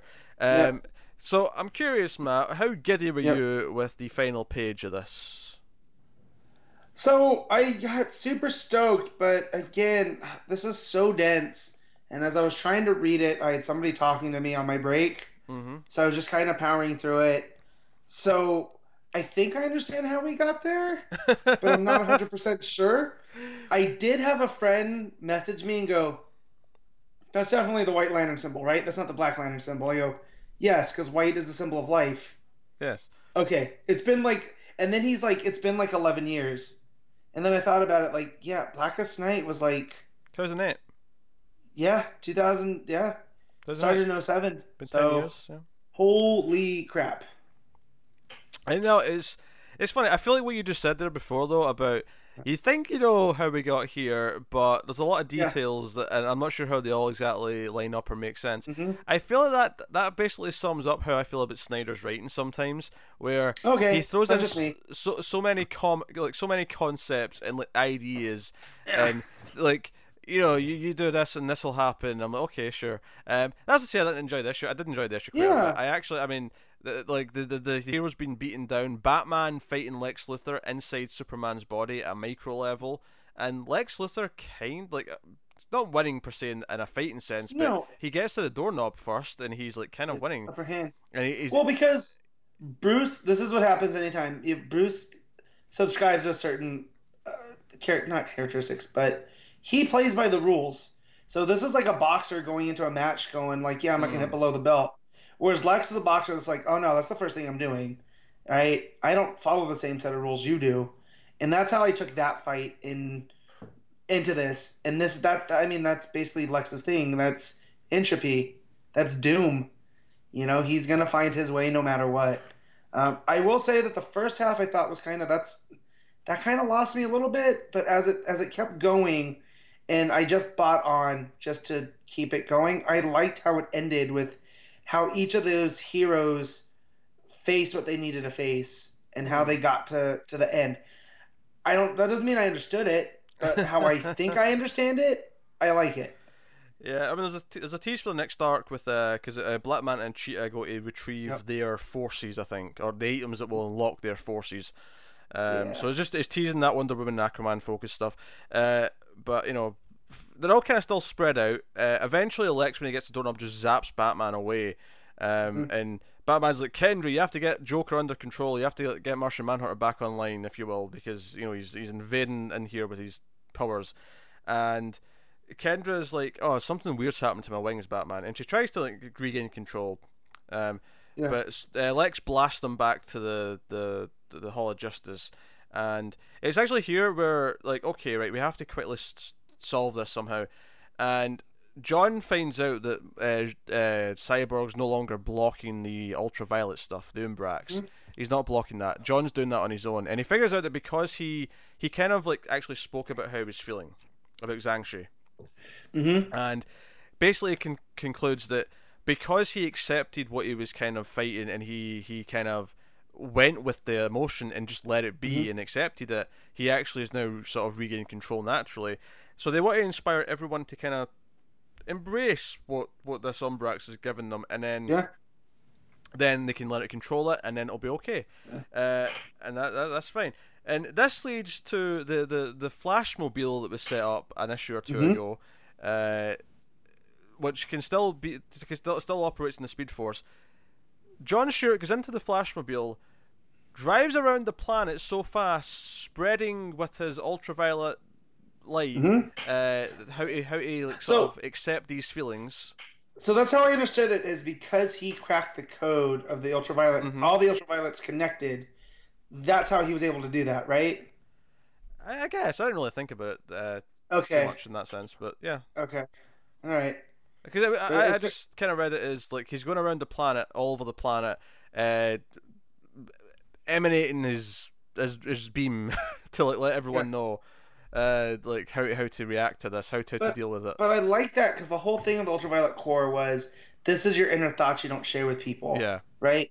So that gives them power because you want to keep that secret. You don't want to tell your boss that you hate them. Yeah. Right? So it festers inside you, but... And it's not even about literally telling them, it's more just about accepting it. Exactly. Yourself, so if you're just like, yeah, I don't like you, but you know what? I'm going to be the bigger person and go and do my stuff anyways. And I like that that's how he fought it. You didn't fight the energy, you redirected it. Yeah. And then you get the Flash with the Still Force, where he can't run through the Still Force. It's creating too much of a barrier. It's going to take him decades to reach what he needs to. So he needs to slow down. He needs to just just stops. Yeah. And he takes, Jimenez killed that panel where he's sitting in a Buddhist meditation, lotus position, and just the Flash not moving is something that's such a weird concept. And Jean's connecting all of humanity telepathically to help John spread the... Yeah. And so we all know that each of them are going to have a different force, right? And that's... so did they talk about John's and his isolation? And was his key connecting everybody? So instead of him being isolated, did you mean Jean? I thought you said John there. John, yeah. Because he was the other one that they touch on. They talk about John Stewart, Ultraviolet Lantern, and then Barry, he focuses on being still, right? And then you have John, who's connecting everybody, and that's how he overcomes it. Yeah, because he was shutting everything off. He was keeping it a secret, everything he saw from Vandal Savage. Right. So instead, he's going to share his concerns and let everyone kind of shoulder the burden along with him. Right. So I liked all of that, but it was so... I don't want to say sunk down, because that makes it sound like it's bad, but it's not. But it's so in there, and there's so much else going on. I almost feel like this should have been 2 issues versus just 1. No, I kind of see what you're saying. I mean, I think overall it was a pretty good issue. I like how it builds. But when he starts throwing around all these crazy ideas, I always feel like he rushes through them in a really quick way. But that's just something I have a problem with in Snyder's writing in general. But at least here I'm still having fun, and it all builds up. We see that Kendra shows up again. She's still inside the totality with Lex. Yeah. And Lex notices that the colour of the doorknob's actually changing, and he's like, what the hell's happening? And this is obviously the effect of what's happening with John Stewart and what he's doing. And then Joker's mad because someone's just pulled a bigger joke than he ever has, and then so that's when we get the final page. The Earth is changed to a white glow, and the White Lantern symbols over it. Because John's expecting it to be green. He's expecting like to Right. restore everyone's will, and instead it's kind of restoring life. And I guess it kind of makes sense in a weird way because Yeah. ultraviolet's kind of the opposite of white light. Right. It So is. It's the unseen light. It's not. So it's death isn't the opposite of life, right? Like it's a part of life. That's what we learned in Blackest Night. yeah, it's yeah, sure. So yeah. So of course the opposite of the seen is the unseen. So I like how he took something that was established and he's flipped it on its side. I won't say he's completely flipped it around, but he's like making us look at it in a different way. That's kind of what he did with the still force as well. You Hmm. know, it's created this barrier that the more Barry fights it, the more powerful it becomes. So in order to overcome it, you don't fight it. I think what Uh, I like about this is I like that he's bringing in the White Lantern stuff. Like yeah. it's just it feels like he's genuinely pulling from a lot of DC history. Some of Mhm. it more recent than others, but at the same time, I'm like, yeah, this is 10 years old now. That's actually Huh? Blackest Night and everything about it actually is kind of part of DC history. So because I think for a long time it kind of feels like, oh, that was something that just recently happened. That's part of what's just That been was going it. on. Yeah. But now it's 10 years old and it's like, oh, okay, yeah, that's just part of like the backlog now. that's, I need to get that hardcover and I need to reread it now that it's 10 years. hmm. Like, oh, I can't believe it's 10 years. Yeah, it's just been a while. That's so Um, crazy. yeah, I love Blackest Night. Blackest Night's a great book. Back Uh, in one of my, I was telling my friend, it's probably my top five stories of all time, hmm, just because it's so solid. It's more than just zombies. Like I know a lot of people try to write it off, but the stuff of what it has to say and the different cores and here it fits in with the theme of entropy too and doom. You know, because that's kind of what the opposite of it is yeah, we know this is going on, but we still have to live, you know, and I feel like that's what Luther has to learn. Is like, yeah, entropy is always going to happen, you know. So we'll see where it goes. But no, I liked it. It's just it's a lot compressed in there. yeah. So Oh, it's kind of like that old saying, courage is not the absence of fear, it's the presence of fear yet the will to go on. yep, It's kind of the same thing. Like entropy is always yeah, going to be there, but it's not about right, getting rid of it. It's about right, overcoming and it. that's what makes Lex a villain because Lex feels like he has to control it, Hmm. right, and not just go with it. And here, so my biggest issue with this book is not understanding what Joker's joke was. Is that the purpose? Like, was that um, I because he mean, starts? It starts, and we get this really cool page, and Jimenez killed it of possible Joker origins, yeah, and that's the joke with him is Joker doesn't even really know at this point if what his what was he the Red Hood? Was he this failed comedian?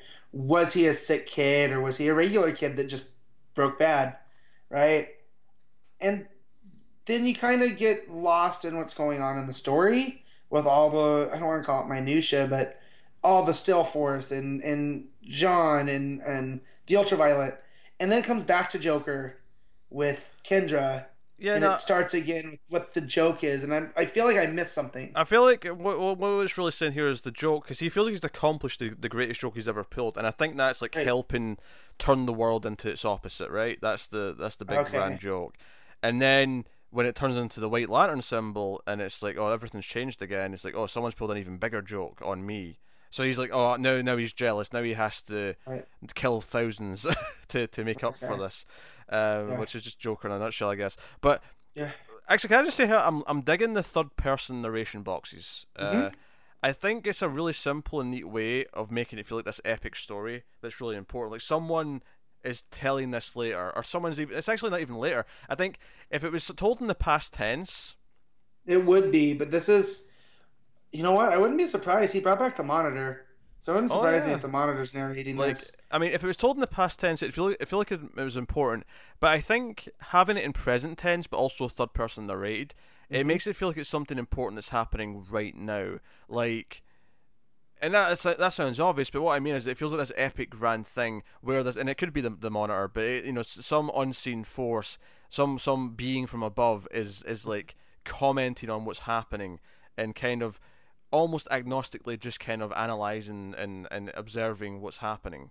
Yeah. It gives it that kind of feeling, and I was noticing it a lot in this issue. I was like, man, this gives it a really unique kind of vibe that's different to a lot of Snyder's other books and to most other books, really. Because most of the time it's just it's the characters narrating, whereas here there's actually in this issue I don't think there's any narration from any of the characters. I think all the narration's all third person. Yeah. So Yeah. it's pretty cool. No, but yeah, it's the art. I mean, I love Jimenez, so that goes without saying. You know, solid. I mean, there's the odd shaky moment here or there, where it feels like the background might have been rushed a little bit, just to save some time. Like there's one panel where it's the Flash and he looks really great, but Aquaman and Wonder Woman who are standing behind him have like no detail on their face whatsoever. Yeah. And you can tell there's little corners here or there that maybe were cut to make the deadline. But I'm not going to blame him, double shipping, and I know he had the last issue off, but still, that's like 4 issues in the space of 2.5 months. Yeah, I'm curious to see where it goes with the life and what that means for Luthor's plan going forward, because we still have all of these. Because like you mentioned, Black Manta got the Tear of Extinction, and then like the Key of the Gods. Yeah, so I'm assuming Black Mantas will be like almost like evil oil, like, you know, it's the opposite of water. It'll ruin the water almost. Like we're going with something like that, or I don't know. And then I'm not sure what Cheetahs is going to do though for Wonder Woman. I'm not sure what that one's going to. No, I mean I wonder if it has anything to do with those what they teased in the crossover with those the whatever gods. No, that was in Wonder Woman's book. That was Robinson's. Oh, that was Wonder Woman's? Yeah. Okay. So I'm not sure, but I'm curious to find out. But I mean, it makes sense that the Aquaman one would be some kind of like poison to water, or, you know. Yeah. Or even if it's just to all kinds of life. I mean. Yeah. You know, because that's kind of what Black Manta is about. Is he's all about revenge, and if he can wipe out as much sea life as he can, you know, that's gonna hurt Aquaman more than anything. Yeah. So we'll see how that shapes up. But no, I mean, I thought it was a solid issue. I'm liking all the big grandiose stuff. It does kind of rush through these big concepts that makes them feel kind of like, I don't want to say out of nowhere per se, but just feel a little bit hard to swallow on a first glance. But Definitely. for the most part, they're pretty fun though. At the very least, like, it leads to big grand moments that are really ridiculous and silly fun. So, I'm enjoying this more than I've enjoyed Snyder in a while. I think. Like, I'm liking this on the whole more than I'm liking Metal so far. Yeah, but again, I think Metal was this big bombastic thing, whereas this it's a little more focused. Oh sure. So, yeah. I think it's. Yeah. So we're at the book then. Justice League number 6. What are you thinking? So I'm thinking, just because of the story not being that clear and it gets overwhelmed, but I still really liked it, and the art was still. I think I'm gonna give it an 8. I think that's a pretty solid, fair score. Yeah, I think that's fair. I'm gonna give it an 8 as well. I think the pacing is just a little bit muddy at times, but most of the big stuff that happens is really exciting. And we didn't even mention Kendra's new wings. That we don't know what they're made of yet. But no. Something happened to her in that totality. We got these new glowing wings. Sure, it's some kind of metal, you know. So it'll be her, like, other force. It'll be the whatever the opposite of nth is. An upside down N is a U, so we'll try to figure something out. The nth force, yes. Yeah. But hey. But that'll take us on to Batman number 53, Tom King writing, Lee Weeks on the art. This is the final part of this arc. This 3-parter where we're in jury duty, and this issue is continuing what Matt loves about the last one, which is Bruce Wayne arguing that Batman, like, you know, it's not because it's Batman. Flawed. Yeah. And in this one, it goes so far that he compares everyone else's belief in Batman to a belief in a god, and then seeks out to say that he's not a god. He is, you know, he can make mistakes. He's infallible. He or he is fallible. You know what I mean? Yes. But like, and I'm like, okay, right. This is solid stuff. This is more of what we got last time, and intercutting this with because obviously the whole time you've been saying he is in this way because of what happened to Selina. That is what's messed him up. And it actually kind of in this issue, it actually gets to that point in the sort of the flashback images of what happened, where he sees Selina in the rooftop at one point. And it's after we see that where he gets angry at the jury table, and he kind of, like, you know, he puts his head down, and they're kind of asking if he's all right. But Because it was funny because when he asked that woman if she was wearing a cross, and she's like, "Yeah, I'm religious. Is that a problem?" I was like, "No, Yeah. that's not a problem." But as I was, like, I can see where he's going with this. He's I, saying that they all believe in Batman to the point where that he is a god, that he can't make a yeah. mistake. And I'm like, Matt probably loves this. Matt is so into I this comparison. so I enjoyed it, but I felt it was a little bit too much. It doesn't quite stick the landing. Okay. Like I liked the content, just the way that it was presented in this issue. I felt like we could have had another issue because I Hmm. there's still some hanging threads with Mister Freeze. And I know that's not the focus, but Yeah. still, if Batman had missed this, and it had happened in between, that's still a pretty major thing. Oh, I wonder. Someone still killed Yeah. these girls and was trying to blame Freeze. Yeah, we don't actually. So Yeah, we don't know that, but I mean, that might just be what the next story is. It may be him going actually. it could be, Yeah. it could be, but yeah, I felt like the whole comparing him to a god and stuff. It just a little bit too far on King's part. Like he really had me at the beginning, and then we start talking about his dad and this and that, and it's the fact that he's talking about himself too. It's not like this is a third party talking about Batman, you know. It's Bruce talking about himself. So Well, see, now I like this because when he starts talking about it, and he starts talking about Batman saving them and saving him, and it works because what he's talking about is the idea that he retreats into Batman when he can't deal right, with what's going on, and that's what he did. He retreated into Batman, and Batman makes mistakes. Batman, like, I like that a lot because it was like him acknowledging what he's doing with, like, what he's using Batman as a persona to cover up for himself and to mask. So obviously we get the big thing here at the end where he convinces them, of course, to not try Mr. Freeze, or right. find him guilty, and he says to Alfred, "Hey, get my suit, the original suit. I have to remember who I am." So this is us getting to the suit that was teased like a month or two ago.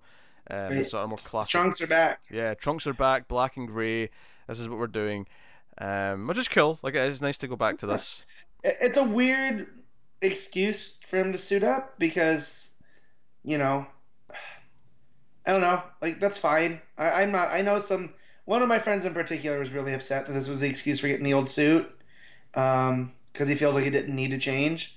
But I was like, yeah, but that's comics, right? Like that's Yeah, at least but they tried to explain it. oh yeah, but Like I get it thematically though. It completely makes sense to yeah, me. He's saying no, that me too. Batman's become this thing that's this godlike legend that everyone, and that's kind of was by intent. He kind of created that, but even to him, it Yeah, became that. It became this thing where when I'm Batman, I'm invincible. So he's going right. back to the start of like this whole thing. He's like, I need to remember who I was. I need to remember what it felt like when I was struggling, when I was starting out, when I was like, it was just about the ideals. It was about solving the problems. Yeah, well, it's about his parents. Like I Yeah. really love the stuff about his parents and his dad, who was religious and wanted him to go that way, and he still kind of did, but in his own way. Um, so yeah, I liked all that. But it's just a lot of the God stuff and religion makes me uneasy. I'm not gonna lie to people. Oh, I mean, I'm not It's really. I'm not religious at all. yeah. Like I'm. Well, it's one of those things where I don't know a lot about it, and what I do know about it, But it leaves a bad taste, yeah, but right? this So is why like, I like this comparison though. It yeah. doesn't necessarily insult religion, but I think the comparison itself is kind of pointing out what's flawed about religion. Yeah, well, and I'll take this comparison over comparing Superman, like Zack Snyder liked to do. You know, Oh sure, like because it makes more sense to me for Batman because the whole idea of Batman is he is a belief.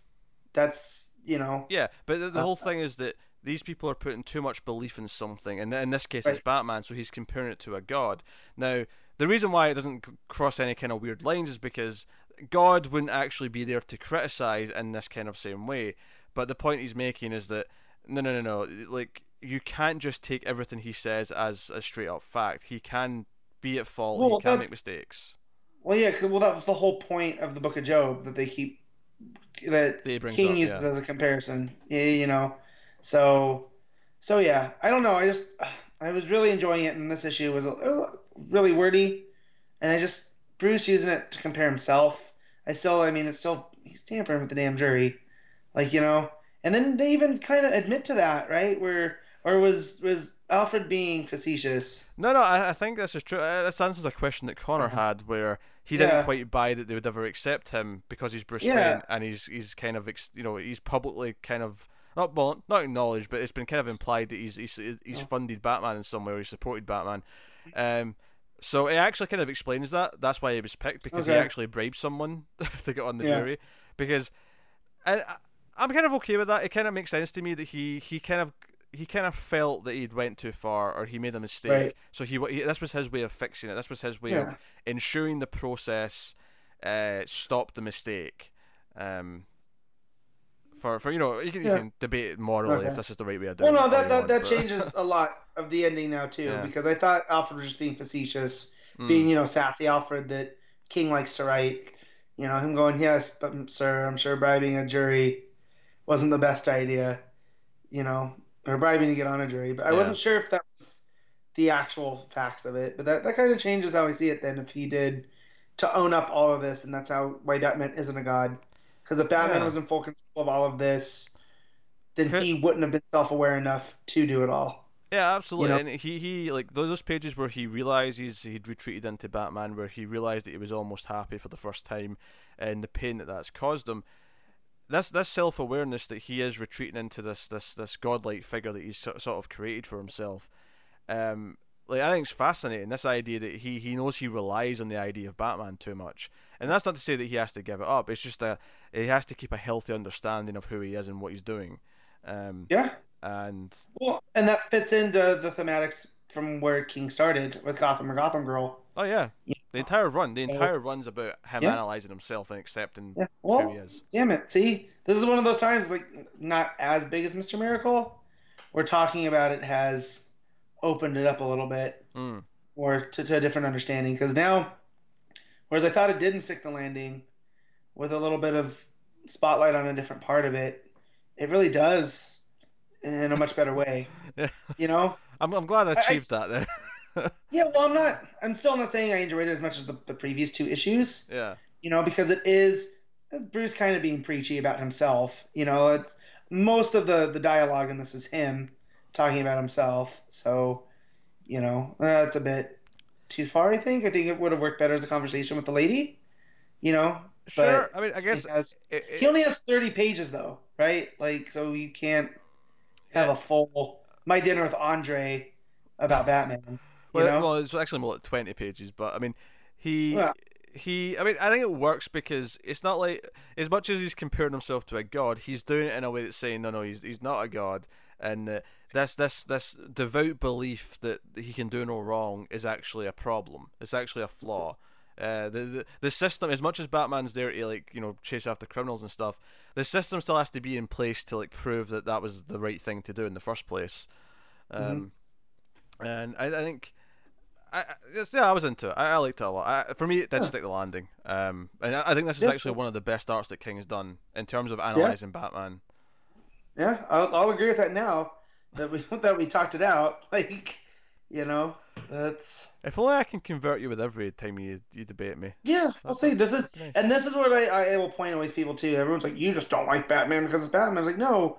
If you present me with a smart enough argument that's not just again because Batman, then yes, we will. I will back down. You This know? was this is the time, if this was Arrested Development, where it flashed Yeah. back to about an hour ago when I asked you Yeah. who you'd kill from DC. You went, Yeah. "Can I pick Batman? Can I pick Batman? Yeah. Can I pick So Batman?" yeah. So but yeah, I mean, I still have problems with it. I don't. I think I'm less high on it than you are. Oh sure, But yeah. I was really high on the last couple issues though too. Um, so I guess it Um, always balances out. Is my point. But art was really good again. Of course, Liebig's killing it. Absolutely. There's Brett Weiss when he's colors. describing to the jury about him being away and coming back to the city, Mhm. and obviously they don't know he's talking about being Batman, but he's like, "Oh, I came back," and there's that full page spread of him gliding through the city in the grapple, with the sun behind him, the sunset behind him. It's really really pretty, really good stuff. And also the pages where he's in pain, where he sees that 2 pages back to back, where it's him looking up and he sees Catwoman's silhouette on the fire escape. Yeah. That stuff is gorgeous and very atmospheric. The page I really enjoyed was the back to back pages with the villains and they're all done in different colors. Ah, You yeah, know, he's talking about Gotham's a place with monsters, and yeah, I love how demons, the one that said demons. I think that's the Scarecrow's panel. scarecrow. Yeah, Yeah, that was really and they're nice. all different colors. So the Joker's purple and green, and then you have Penguins, which is this light blue, and then you get to the Scarecrow and it's orange. Riddler's green. Um, but each one of the things that it goes matches that villain, you know. So like he gets to Two Face and he says every shadow is met, every horror is put down, you know. So you know, but it's just it looks so good. Yeah, And I'm looking at those two pages again with Batman looking up and seeing Catwoman in the fire escape. Can I just like those two pages are so dark. Like I love that compared the rest of the issue. It's not like it's a bright issue necessarily, but you know, compared to the rest of the issue, so much of those pages is just outright jet black. And yeah, it's the idea that it's complete nighttime and it's just the street light or the moonlight coming through the window that's lighting things up, and you see like the grating of all these things. And then when you look up at Catwoman, it's just nothing but black except the one slit between the two buildings where she is. And it's just this idea that he is in complete darkness right now. He's maybe in the worst place he's been, um, yeah. since since his Since his parents. parents. Yeah, Well, and you look at that expression on his face too. Like yeah, Weeks killed that, where you feel that.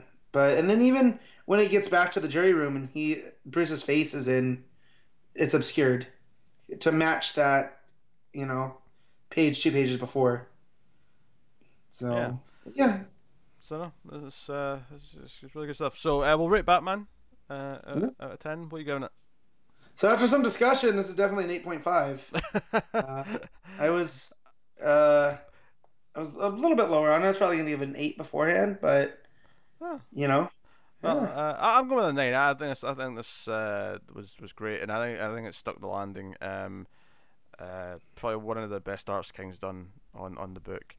And I see a very good art. There's only been one or two that have faltered for me, really. The Poison Ivy one sticking out has been a bit weirder in the storytelling yeah. department.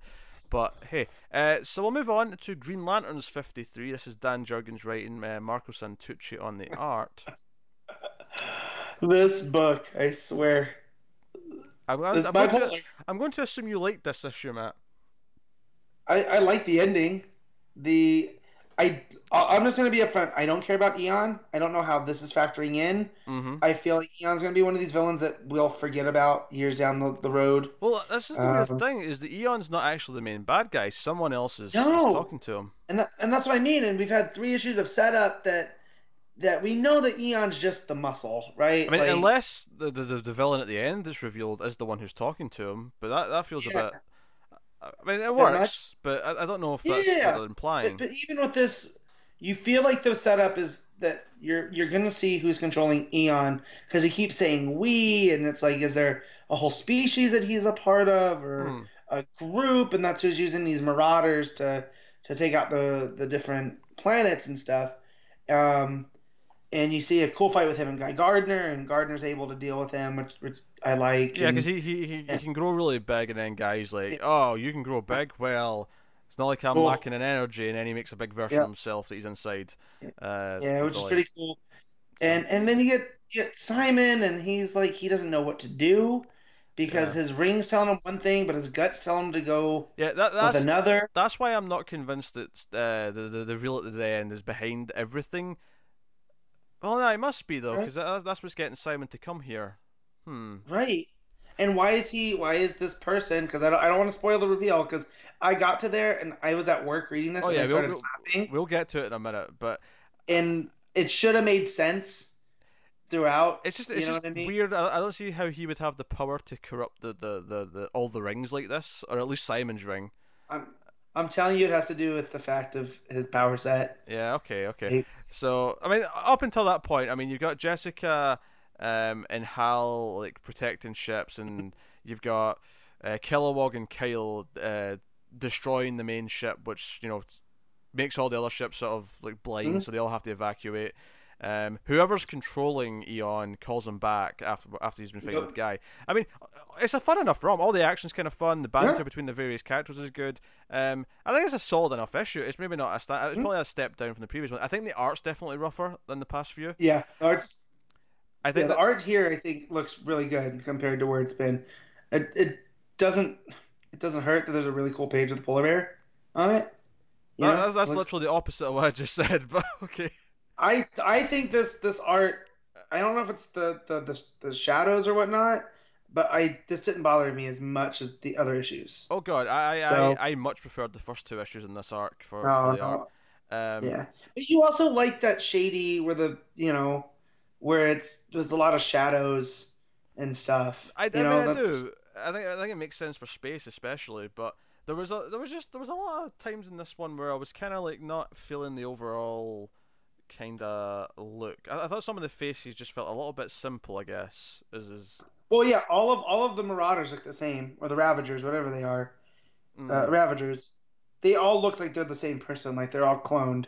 I mean it's Um, not bad. Don't get me wrong, but I no, feel like the faces and their expressions just felt a little bit in the simple and cartoony side at times for me. Um, and everything's very which I like. bright. I like a simple style though too, and I feel like after the last couple issues where I wasn't Mm. so hot on the art, this was a nice change. Um, Mm. I so don't know. It's just I guess the most accurate for me would be this is the least interesting art we've had in this arc so far.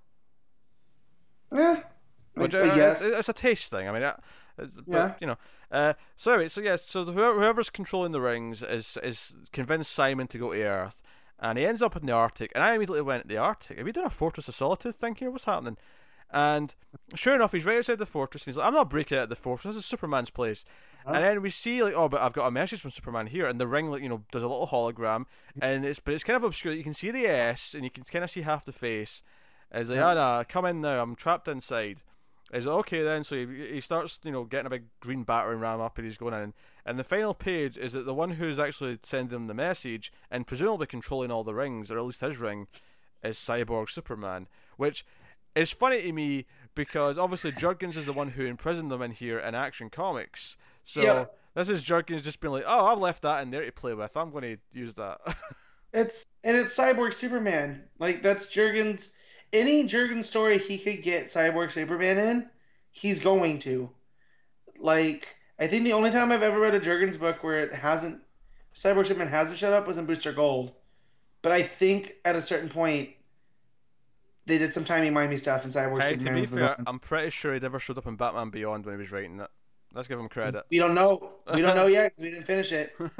Uh, so, of course, as soon as they got to the fortress, my brain started going, huh? And then I'm thinking about all the stuff that from that Justice League arc with that Priest had done. Mm-hmm. That Simon has this. He looks up to Superman, and he's like, "Oh man, I get to go to lunch with him." So he's like, "Oh, this is why am I getting called to the fortress?" That was a nice bit of connective tissue, though. That setup made Yeah. this feel a little bit more.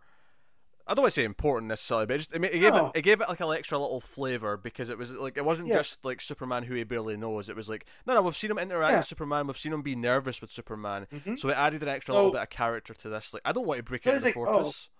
yeah, what? Yeah, I'm not gonna do that." And then of course it's Cyborg Superman because it's Dan Jurgens, and I went, "Oh, he's a technopath. He can." And the rings, we Sure. forget the rings are technology. They're not magic I rings. actually So I don't dislike this. I feel like it's actually kind of a fun because I always like it when villains cross over to different heroes. yeah, I'm always a fan of that. I sure. think that makes for some fun, especially when it comes to the Green Lantern. Just kind of like I mean I wasn't reading it, but Zod being in Green Yeah, Lantern Corps. It's just it makes sense for a lot of the space villains to end up fighting the Green Lantern Corps at some point. yeah. It Well, I works. like that. It seems to create a cosmic like a I don't want to say crossover, but there's a sense of connectivity between the cosmic when you do this type of stuff. Yeah, yeah. You know, and don't forget that Cyborg Superman was on the Sinestro Corps for a bit Oh during yeah. during the Sinestro War. He was one of their four I'd forgotten. pillars. Their I'd guardians. forgotten about that. Yeah. It was Superboy Prime, Sinestro, uh, Cyborg Superman, and the Anti Monitor. So Oh yeah. In fact, yeah, he's the one who nuked the city, right? yep, That's right. yeah. Okay. Okay. So he shows up and it makes all sense. So I'm wondering if there's still a mystery of who killed the Guardian, and what's going on Mogo because I don't that doesn't seem to be technologically driven unless it's Mogo's ring, and because he's a planet. Mm. It's a planet. I don't want to assume. Because they say that's still going on. All the ships have left, Yeah, but Mogo's still having the storms, so that's still yeah. happening. I'm still intrigued by all that stuff, and I'm digging the plot. I think Cyborg Superman does make you feel a bit more schlocky, and which is okay. Like Oh, yeah, I'm into some schlocky comic book storytelling as long as it's fun.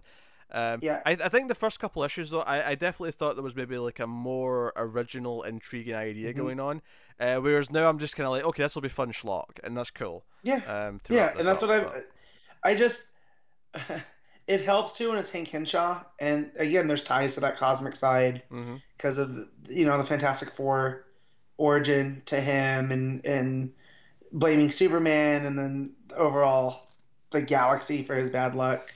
So yeah, it's I'm wondering how this all fits in now, and I'm enjoying it more that I know kind of where it's going. So it's not just this, because now I feel like if this ends, right, Jurgens is on here until Green Lanterns comes to an end because of this now. It's better to introduce not to introduce something new that we might never see again versus something familiar that we can just play with. Yeah. So no. So if we're going to rate it then, what are you giving it? Yeah. I'm also gonna give this an 8. I enjoyed this issue a lot. I like the art. I enjoyed it more than the last 3. He's been on it for 3 now, right? Yeah. For the last 3. No, I mean I probably enjoyed this the least actually if I think about it overall, but I did have fun still.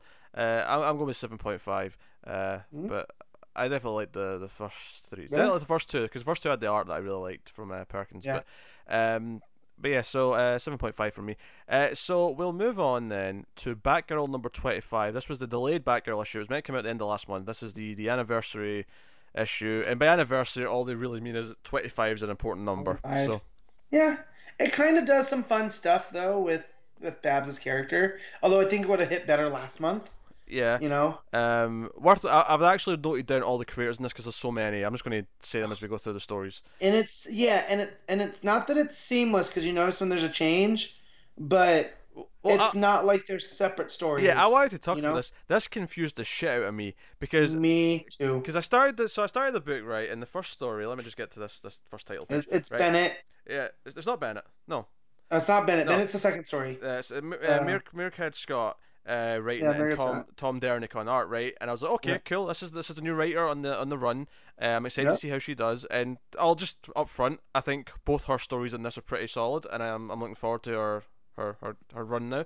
That's cool, right? But after whatever it is, 8 pages, 10 pages, right? The story keeps going, but the art changed all of a sudden, and I went, "Oh, that's weird. They only credited one artist on this. Why is it changed?" Because it was still the same story, and I was like, "Why is it changed?" And then I got to a page at the end of the story, and it was like, "Oh, this was by Bennett and another artist," and I'm like, "Wait, so they actually continued the same story?" Yeah. But so it's they kind of treated it as 2 separate stories, but it actually follows on. Like it's literally later the same night. It follows right on from the previous. And I feel like usually with these types of issues where they have multiple stories, or it's an annual and they have multiple stories, typically you'll just have separate stories. Whereas this one kind of treats it like no, it's like the first 2 are just one big story that's just kind of halved, and then there's a story on its own that's setting up the thing. But even that's like a week later, it's still kind of tied into. It's only the last one that's kind of separate. The Paul Dini one at the end is the only one that feels like a random. I don't want to say out of continuity, but just a random story from elsewhere. Yeah. It doesn't fit with the theme that's going on here, whereas Babs having issues because she lost someone that she was trying to save, and you come to find out that it's not what we think, whereas she had showed up, Scarecrow was attacking this museum. Yeah. There were kids there. Yep. And this guy went out of his way to save the kids, and he worked with Batgirl, and you think, oh, well, then Scarecrow showed up and killed him, and it's like, oh, no. I'll actually like this neat little connective twist here. Me too. It turns out this guy she saved was actually he lived for another 9-11 months, whatever it was, and then died on his wedding day. And you see the page, and it's the guy that Joker killed in the church from Batman 48. And I'm like, damn, that is it's a cool little connection, but it Yep. really affected, well, I don't know if I say it really affected me, but Yeah. it worked Huh. because all of a sudden it's like you just took, because I mean that scene in Batman was really effective because Joker's being nuts and Yeah. this poor innocent person's getting killed, but But now, you put a face to this and what he did, and yeah, now he's a he person, was making and he was making Gotham a better place through teaching these kids and art. and here's the And thing, Matt. I don't think this is effective if it started with that. See, if the story started no, with this is the guy that Joker killed, let us tell you yeah, about him, it wouldn't work as much. But because no, they tell us about him, they get us to know him, we understand who he is, we come to respect him because of what he does try to save the kids. We get the Batgirl like sees him as kind of a hero in his own right, yeah, and then you tell us this is the guy Joker just shot, without mercy, yeah, and it's like shit. no, That's the because trick here. The Joker we're familiar reveal. with these. The Joker Yeah, reveal has to come at the end of the story, or after yeah, enough of it that we already know who he is. I think that is the why this works so well. This little reveal. yeah. Well, because we're so used to these types of stories in superhero comics, where it's like, oh, it's the one person they could have saved, and that's where you think that this is going. And then when you find out that it had nothing to do with that day, she was at the museum, and you're like, oh, okay, well, so she's been following up on this guy, and then you find out it was the wedding that the Joker terrorized, and it hits even more. Yeah, So because obviously the randomness of the Joker is always affecting, but this, yeah, I mean, that issue in Batman was great, despite Connor's complaints about the cross. yeah. But Connor's weird. but this retroactively makes that an even better issue. It's weird, Yeah. and it didn't have to. I don't feel like this was forced No, on Scott to put no. this in. I think this was just, oh, this is a neat way of making this death feel even more Well, important. well, shows that Gotham is kind of a small place. For as big of a city as it is, Yeah, you're never free of the influence of the Batman villains. Because one day it's going to be Scarecrow, and plus, and then your it your also wedding day it's going to be Joker. plus it also adds in this idea of, because the whole thing with Batgirl here is she feels this weird pain because she went through all this to help and save him, and he like was a bit of a hero and she come to like him for that, but she went through all this effort to save them and try and save how many she could on that day the Scarecrow attacked, and she feels this weird sense of not quite guilt but helplessness that he ended up dying anyway. That within a Right. year, somehow he get killed randomly anyway, and it's supposed to feel random. And having it be like the Joker's random attack actually Yeah. helps that as part of the thematic Yeah. point because the Joker is such a random character who just kills anyone. So the idea that who he just picked at random happened to be this person that was already saved by Mhm. Batgirl, and that makes her feel like shit because it feels like it was worthless. And obviously the story here is that she's at the funeral, she's hiding up in the back of the funeral, and the mother of the victim sees her, and she Right. comes out to talk to her and has like a heart to heart and talks to her about no, it was worth it. Like I got 11 more months with my son. He found love. Like this was not worthless. So go out, have a good cry, and get back and do what you do because, like she gives him the pep or Yeah. give her the pep talk. And I thought this was a really effective little story that used like a nameless character from a good moment in Mhm. another comic, but otherwise Yeah. nameless, and turned it into like a really neat little story for Batgirl. I thought that was really Yeah. smart. I thought so too. And then it transitions weirdly. This is my biggest problem to her and Dick meeting at a Well, hotel room well, it's not any hotel room, it doesn't but transition weirdly. It's only weird because the art changes all of a sudden. yeah, but like they could have done another title page where she's at the hotel, but Oh it yeah, goes mid-story. Like, yeah. That's the weird thing here. If they just gave me another title page to know that we'd switched to a new writer and artist, and it was continuing the story, that'd be fine. It was just really weird how I just turned the page and it's like, oh, this art's weird, but we're still continuing this story. I did enjoy this part as well. This was Dick yeah, and Babs in a hotel room, and it's like, oh well, this was meant to be the honeymoon suite for Bruce and Selena. We might as well use it because at the end of the first story, she calls Dick and says, "Hey, I need a shoulder to lean on. Can you come?" And ultimately, they're kind of talking about could they ever, like not necessarily them together, but could they ever get married? What do they envision? He's got these dreams of this Honolulu wedding and on the beach and. He wants this peace and quiet, and she also wants peace and quiet, but she just wants peace and quiet on a Sunday morning. She wants to wake up next to someone, and that's like what she's shooting for at the moment. And it's this really kind of sweet ending where they're kind of lying there together, and the narration says, like I don't really necessarily need like someone to be there all the time, but I need someone to always come when I need them, and Dick is that guy. Like Right. Dick always Of comes. course. But that's sweet. That was good.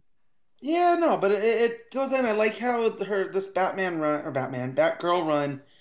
Dick's popped in a couple times. You know, you have Mm. the stuff with the Penguin's son, and then you had the whole summer or that lost year with all of that. So he feels like a supporting character in this book, and it's this nice little bittersweet. Like, yeah, you know, we'll probably never get the storybook ending, but this is close enough. Like, Yeah, I know. this worked as a real thing. Now they've got an ongoing thing. We may not be seeing it all the time, but Yeah, there's something there.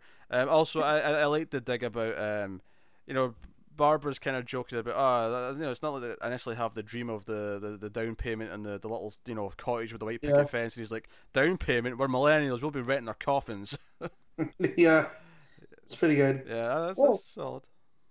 yeah. So you know, and then that was the honeymoon suite that was meant for Bruce and Selena, which I thought was a nice touch. You know, Yeah. still open. So yeah, my only again that section of the book, my only problem with it is that it's actually two stories they try to pass off as one. You know, so Um, I would almost say it's the opposite problem. I think it's one story they try and pass off as two. Does that, if that makes sense? well, yeah. I mean, the same thing, but like, you know what I mean? I don't know. Like, Yeah, like the only problem we have here really is that it doesn't make it clear that we're switching over to a new team. there's no transition. Like, And it does just follow on. Like the story follows on. She calls Dick yeah, and says at the end of the first one, says, "Hey, can you yeah. come over and Mhm. give me a shoulder to lean on?" And then it cuts to them in the hotel suite later that same night. It flows perfectly. It's just, oh Uh, wait, why's the art changed? And it's like, oh, that was a different yeah, story, a different, completely different team. but So still good, and yeah, it actually works. Like the story's still good. yeah, I don't think it's as great as I mean, I think obviously it's touching my Dick Babs heart a little bit, but yeah, the first story's so good that and which is good yeah, because she's writing the run. That's just going to be her book now going forward. yeah. It's And Scott. it's well, and the second part is just a decompression of everything. It's Mm. her being able just to talk and bounce stuff off of Dick and stuff. So I like them both. I think I preferred the art in the second section more than the first. So Bouncing off of Dick. Yes, that's what you said. yeah. Um, I'm sure there was. I mean, although they just wanted to nap together, but I mean, yeah, they might have been bouncing later. Um, Uh, hey, whatever they want to do, they're both consenting adults. so then a week later, we have another story. It goes back to Scott, which is interesting. It goes back to Scott Hmm. and Paul Pelletier for the art. And this is actually the story that sets up the actual arc that's going on. Grotesque has escaped and is going around. She's looking for him, and she's hacked into the security systems for the private security stuff. And it's led her to this rich person's house, and she finds the dead bodies and the blood. It's like an art display. It's one of these serial killers. Your Yeah. Hannibal style kind of. I'm going to put on a display.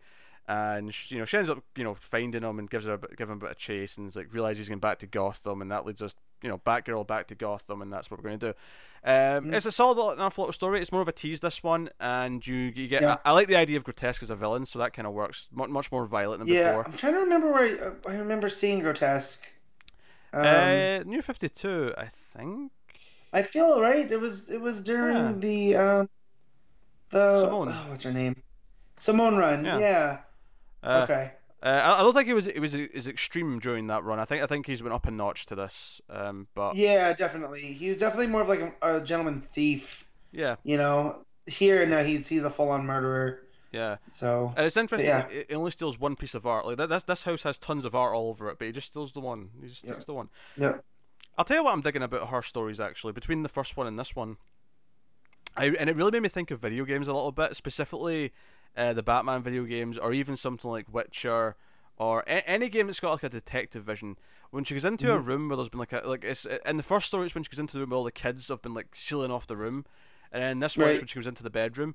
There's little notes, and it's kind of still narration. It's still kind of her thoughts, but it's in a different color, and it's labeling parts of the scene, the crime scene. Yeah. And it's oh, so over here someone tried to closed it at the bottom of the door. Over here someone's broken the window. like it's labeling all the little details in the crime scene because that's how her mind works. I actually really like that. It's a really simple Yeah. little touch, but I thought that worked. No, it does. Yeah, I'm going back at it now. I noticed it when I first read it, but I forgot until you just Yeah. mentioned it. But no, yeah. So the little styles, it's almost like a Sherlock-esque kind of vision where there's these little details have been labelled around the Pop panel. up. And Mm-hmm. it would obviously get tiring if it was like all over the place, but I think it's neat that just, you know, the one or two main pages where she goes into like a crime scene, it's like, okay, here's all the things. Mm-hmm. I like that. That was a neat little touch. And Mm-hmm. obviously, again, she's going to be the writer going forward, so this will probably be a thing for a while Yeah. in the run. So I'm cool with that. I'm down. So that just leaves the Denny story to get into. Which you know, I'm surprised to say this, but I actually think this was the weakest one of the book. Yeah, it was weird. I felt like it would have belonged in an annual just as a Yeah. filler. So, Yeah. but it also felt like it would have been a cool episode of Batman the Animated Series. we It's just actually Batgirl. we actually have an focused. annual coming up in 2 weeks' time. Yeah. we have the next issue plus the annual in 2 weeks. We've got a lot of Batgirl on week 5 this month. But yeah, so it's a story where not Mad Hatter, we have March Harriet. Harriet. Yeah, his lady friend, who is trying to come back, and most of the issue is actually her. Like she's actually like, giving herself up, and she's telling Batgirl the story of why she wants revenge on this business guy. And it turned out, you know, she fell for this girl when she first moved here, and she ended up dead when they tried to steal from him. And this is why she wanted revenge. And then the sort of twist at the end, it's very Saw 2. She's actually locked the guy inside the safe and was wanting to suffocate. But Batgirl figures it out, of course. And I couldn't help but feel like, don't tell Batgirl your story. She's going to figure out whatever you're doing. You're just giving her details. Like, what are you doing? Yeah. Stop it a fool. But she wanted to be caught, you know? Like, it's fine. And then, of course, she ends up escaping police custody, and Batgirl goes chasing, and that's kind of the end. There's not a whole lot to it. It's fine, like it's not bad, but like after like I feel like the first story had a really good emotional impact. The second one was a really nice sort of breather and had the Dick Bab stuff. The setup for the main arc was kind of like, oh, okay, we've got this really bad serial killer, and Babs has to like be proper detective. Like they all had their own hook, whereas this one I felt like was like, oh, it was a fine filler story, but it wasn't something I felt needed. You know, like Yeah, I like Danny, but yeah, like I said, it's a filler. Like I don't need it per se. So that said, like, it was fine. Out of 4 stories, I really like 3 of them. Like I outright loved them actually in most cases. And then there's one that's just it's fine. That's not bad. That's not bad going for one of these bigger issues. Yeah. So I like the idea of March Harriet. Like that was a really cool idea, especially with the Wonderland and whatnot. So, but yeah, I mean. The art, Paul Pelletier, I like Pelletier a lot. Was it Pelletier getting that last one? Yeah. Yep. Okay, cool. So. Wait, are you sure? I believe so. I think it was. No, I think it was. Was it not? Hold on, I'm checking. I'm sure it was something. Cause I remember looking at it and thinking. Oh no, Paul Pelletier was the one before. Yeah, it's Lupacino. It's Lupacino. That's why I liked it so much. Yeah. So. Yeah, no, Pelletier was the one right before it with Grotesque, and that's who's going to be, which I like that art though too. So, oh yeah, me too. I mean, admittedly, the last story probably has the best art, but is the worst story. So yeah, you know, trade off, I guess. But I really like Batgirl issue 25. Like I was really into the vast majority of it, and I'm excited for the new run now. You know, I was almost thinking, oh, you know, Larson's run ended, we're starting a new run, like. You know, like, is it going to go downhill? Is this something that can be cut? And I'm reading this, and I'm like, nah, I'm into this. Like, this is solid. Yeah. We seem to be on fire. If anything, Larson's got some competition here. This might not be as cut and dry as I thought it was going to be. Which is good. So, what are you rating it, Matt? What are you giving Batgirl 2025? Man, so you have to take in the different stories to account, right? So there's one that was weak. So. Man, this one's tough. You go first, and I'll base it off of that, because I could go two ways. Yeah, I'm gonna go with a 9. Like I like as much as I didn't like the last one as much. Like I think the first 3, and specifically the fact that they're the ones leading into the new run, and the emotional impact of that first story. Like 9 out of 10 from me. Yeah, so then I'll go with an 8. If anything, my only complaints about the stories that I did like was that I maybe didn't love the art as much as I would have liked. Like I thought there was a couple of weird facial expressions here or there, especially in the first story, which it was probably the best story, but it did have maybe the weakest art of the bunch. Just in facing and stuff, but it wasn't terrible by any means. It was just it wasn't popping. It wasn't like but hey, so all right, okay, 9 and 8. That's pretty solid. All right, so have no fear, Batgirl will still be covered with the new run seemingly, and the next issue plus the annual are both in 2 weeks' time. So we get a double dose of Batgirl. So that will take us on to the other Bat Lady though. That's Batwoman number 18. Which I've been kind of down on, but it was one issue left, so this is the final issue. It was worth reading the final one, just seeing how it was. Oh, okay.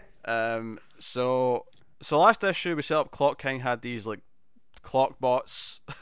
Of course he did. That were selling drugs and whatnot, and attacked Rennie Montoya. This was the fight with him, which just kind of goes as you'd expect it to, and then basically just the epilogue section of the book. Okay. You'd expect, it's the epilogue where she's talking about her experiences. She has to reference everything that's happened in the book so far. She took this year out to go and do all this stuff and track down Sophia and like realizing this is just the start of her story. I think my main problem with this is, one, I do feel that Bennett sometimes puts far too much on the page. Like there's a 2-page spread towards the end where it's her kind of like just summing up. Batwoman's just in the narration summing up all of her feelings, and it's like 2 pages with like 25 caption boxes, and I just couldn't help but feel like you could make this succinct in about 3 or 4 boxes. We don't need this many. And that so like, as much as I appreciate all the epilogue stuff, it felt very generic in terms of an epilogue. It's like, oh, she, like her and Rennie might start dating again. It kind of implies that, there's like, it's kind of obvious what it's doing, and that's basically it. Because it was like Clock King his drug kind of lets you see like a possible future, and she envisions her and Renee together and having dinner with Julia and her sister and all the rest of it. And she even sees some other stuff. She sees like Tim and Steph driving. It's just kind of like, oh, here's what's happening with the rest of the Bat family right now, as she's seeing this. It was okay. Kind of like Batwoman's been for a little while. It was okay. I mean, this Batwoman run's been all over the place. Yeah, it started high. And it's kind of just coasted down into what it is, and that's a shame because this is a character that's gaining prominence. You kind of want a good series out there. I'll bet you anything. If the TV show starts, there'll be a new Batwoman book around that time. Oh, without a doubt. It wouldn't surprise me if we go 6 months and then there'll be some other kind of Batwoman book, whether it's her leading a team or what, know. Batwoman's going to be in the crossover in like December, so I mean that maybe feels too soon to relaunch a Batwoman book, but maybe she'll end up in Outsiders, maybe she'll end up somewhere else, who knows, but it's just kind of okay. I'm kind of like, I was thinking about dropping it 3 or 4 issues ago, and then I found out it was ending. I thought, well, I'll finish it now, but I am kind of glad that I don't have to. It felt like it was that final book this week where I was like, okay, this is the last one. I put it off to the end, and when I'm constantly putting off the same book to the end, I know there's something going on here. So yeah, I'm kind of relieved to have it be off the list, but. Not that it was terrible by any means. It was, it's a 6. No, but it's a 6 out of 10. When you go through as many books as we do, when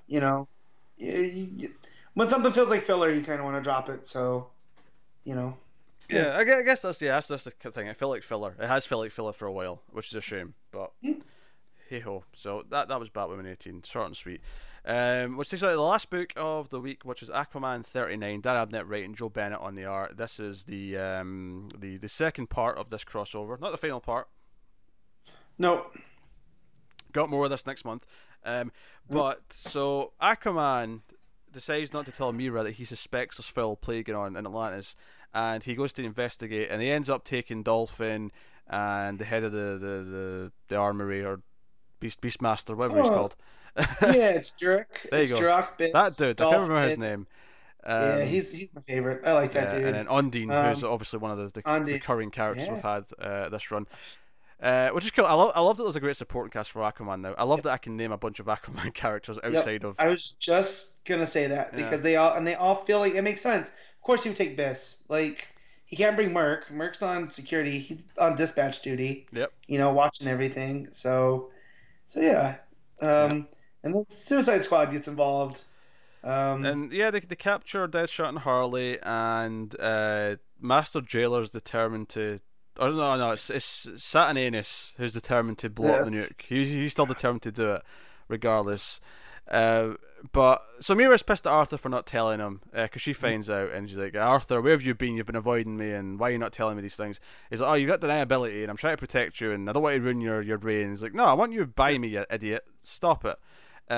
So they're going to. Yeah, but he makes a lot of good points about like, well, now you're gonna have to retaliate because the U.S. government set up a group, but they're gonna disavow them, so you're kind of between a rock and a hard place. Well, her response is, well, we'll have to do something under the table, shady, then in return. Yeah, but man, two wrongs don't make a right. Oh, sure, yeah. I mean, I get that, and I feel like at this point, Aquaman should know well enough that the Suicide Squad is just Waller. Like, they should just go after Waller, hold her accountable, and just deal with it that way. But whatever. So that's kind of the end of the issue. Is that Mira saying, "Now we're going to do some shady tactics as well. We'll do some black ops, and then we'll see how it goes." But it's an okay issue. I didn't necessarily love it. I thought the art was kind of weird. Like, yeah.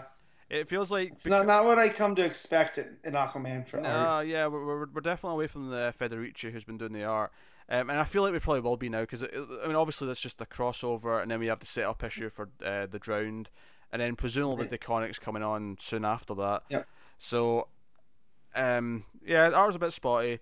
And the crossover's great. I mean, I'm invested because I'm so invested in Aquaman's world right now because of the previous arcs, and I've been really into it. And I care about Dolphin and Mark and everything else. But I did like Deadshot and Harley interacting with Dolphin and Aquaman. Like that didn't feel annoying like in the Suicide Squad issue. Sure. But that might just because of Abnett. I prefer to Rob Williams. Yeah, Harley tried to like banter with Dolphin. She's like, "What am I going to have to do? Both sides of the mid fight banter? Is that what's happening here?" I was like, "Yeah, that's cute." Yeah. And also Dolphin using the full effect of her the flashbang basically, and Harley talking about how she can't see. Bioluminescence, I believe, is the her bioluminescence. But the way that she used it was, it was like a flashbang, and Harley just continually talking how they could literally be anywhere, and she wouldn't know. Yeah, because her image is starting to clear up a little bit by the end, but she's still really blurry. Yeah, it's not. Yeah, it was a fair issue. This was like I would say like 6.5 for me. Yeah, 6 for me. The art wasn't where it should have been, and my problem with the art was it looked really flat. Like everything felt flat. There was no depth. Yeah, well, because since 25, where you had Sejic come in, there was a sense of depth to Aquaman, which makes sense. And here, that's gone. Federici kept it going. Yeah, I don't even know if it's just compared to previous Aquaman, though. I feel like there's just like a really flatness to this image in the book. It's like just some weird. Actually, the variant as well, which. The variant with Mira on the throne, like, it looks very good apart from the fact that her face looks really weirdly stuck on to the rest of it. It's like, it's weird. Yeah. Like, the detail and everything else looks great, and then her face just feels really... It's like someone's photoshopped her head onto another person's body. Yeah, that's what I was going to say. It looks like bad Photoshop. Yeah, that's what it looks like. Yeah. So, bizarre, but hey, there you go. That's that's what you have. So yeah, well, obviously we'll start with the crossover. We'll get the next part. Is the next part in Suicide Squad next month? Is that? I believe so. Okay, guess we're reading Suicide Squad again. That's weird. I wish I wasn't. Well, not long left now, Matt. We're almost out of the. No, I know. I know. Out of the shit. But that was the last book, which does mean that we're on to picking our favourites of the week, which do consist of best panel / moment, best cover, best art, and our top 5 books. So no, that's fun. So best panel / moment, best panel / moment. Oh, your mic's going, Matt. Oh, everything's going on at once. I'm speaking nonsense. Matt's mic's fighting back. Cyborg Superman's invaded and controlling it. Doom. Yeah, Doom. Yeah. So. There you go, Matt. So my panel comes from Justice League, and it's Barry learning to slow down and just be still. There's two. There's one of him sitting there, and then there's the reverse where you can kind of see from behind him, and he's sitting in like that lotus pose, and it's really cool just to see Flash not moving. Like there's and Jimenez, I almost called him Jimenez because I'm dumb sometimes. Jimenez did a really good job at like a good artist can always make Flash feel energetic, right, with the poses. But this pose was perfect for like stillness. Like I bought that Flash is slowing down. Yeah. No, I can't argue with that one. It's tempting to go with the White Lantern at the end, but I think I have to go with Batman. I have to go with that 2-page Batman in the darkness looking up and seeing Catwoman for like a second in the night on the fire escape. There's emotionally that just hits the right moment, and it's beautiful to look at, of course. So no, that's what wins out for me. Best cover of the week. I never think about this in advance, and I really should, because I could pick this before I even read the books. I mean, yeah, right. So I should. Batgirl's variant's quite good. The eyes are a little bit on the creepy side, but it's pretty good. I like the Batgirl just regular cover. Oh, the regular cover's nice as well. Yeah. Pretty sure it's Albuquerque. It looks like Albuquerque. Yeah. It's a nice throwback to the start of the run, where he was doing all the art.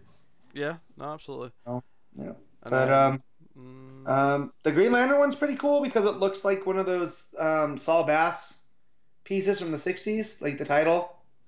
You know, so like it reminds me a lot of Vertigo, like that opening sequence.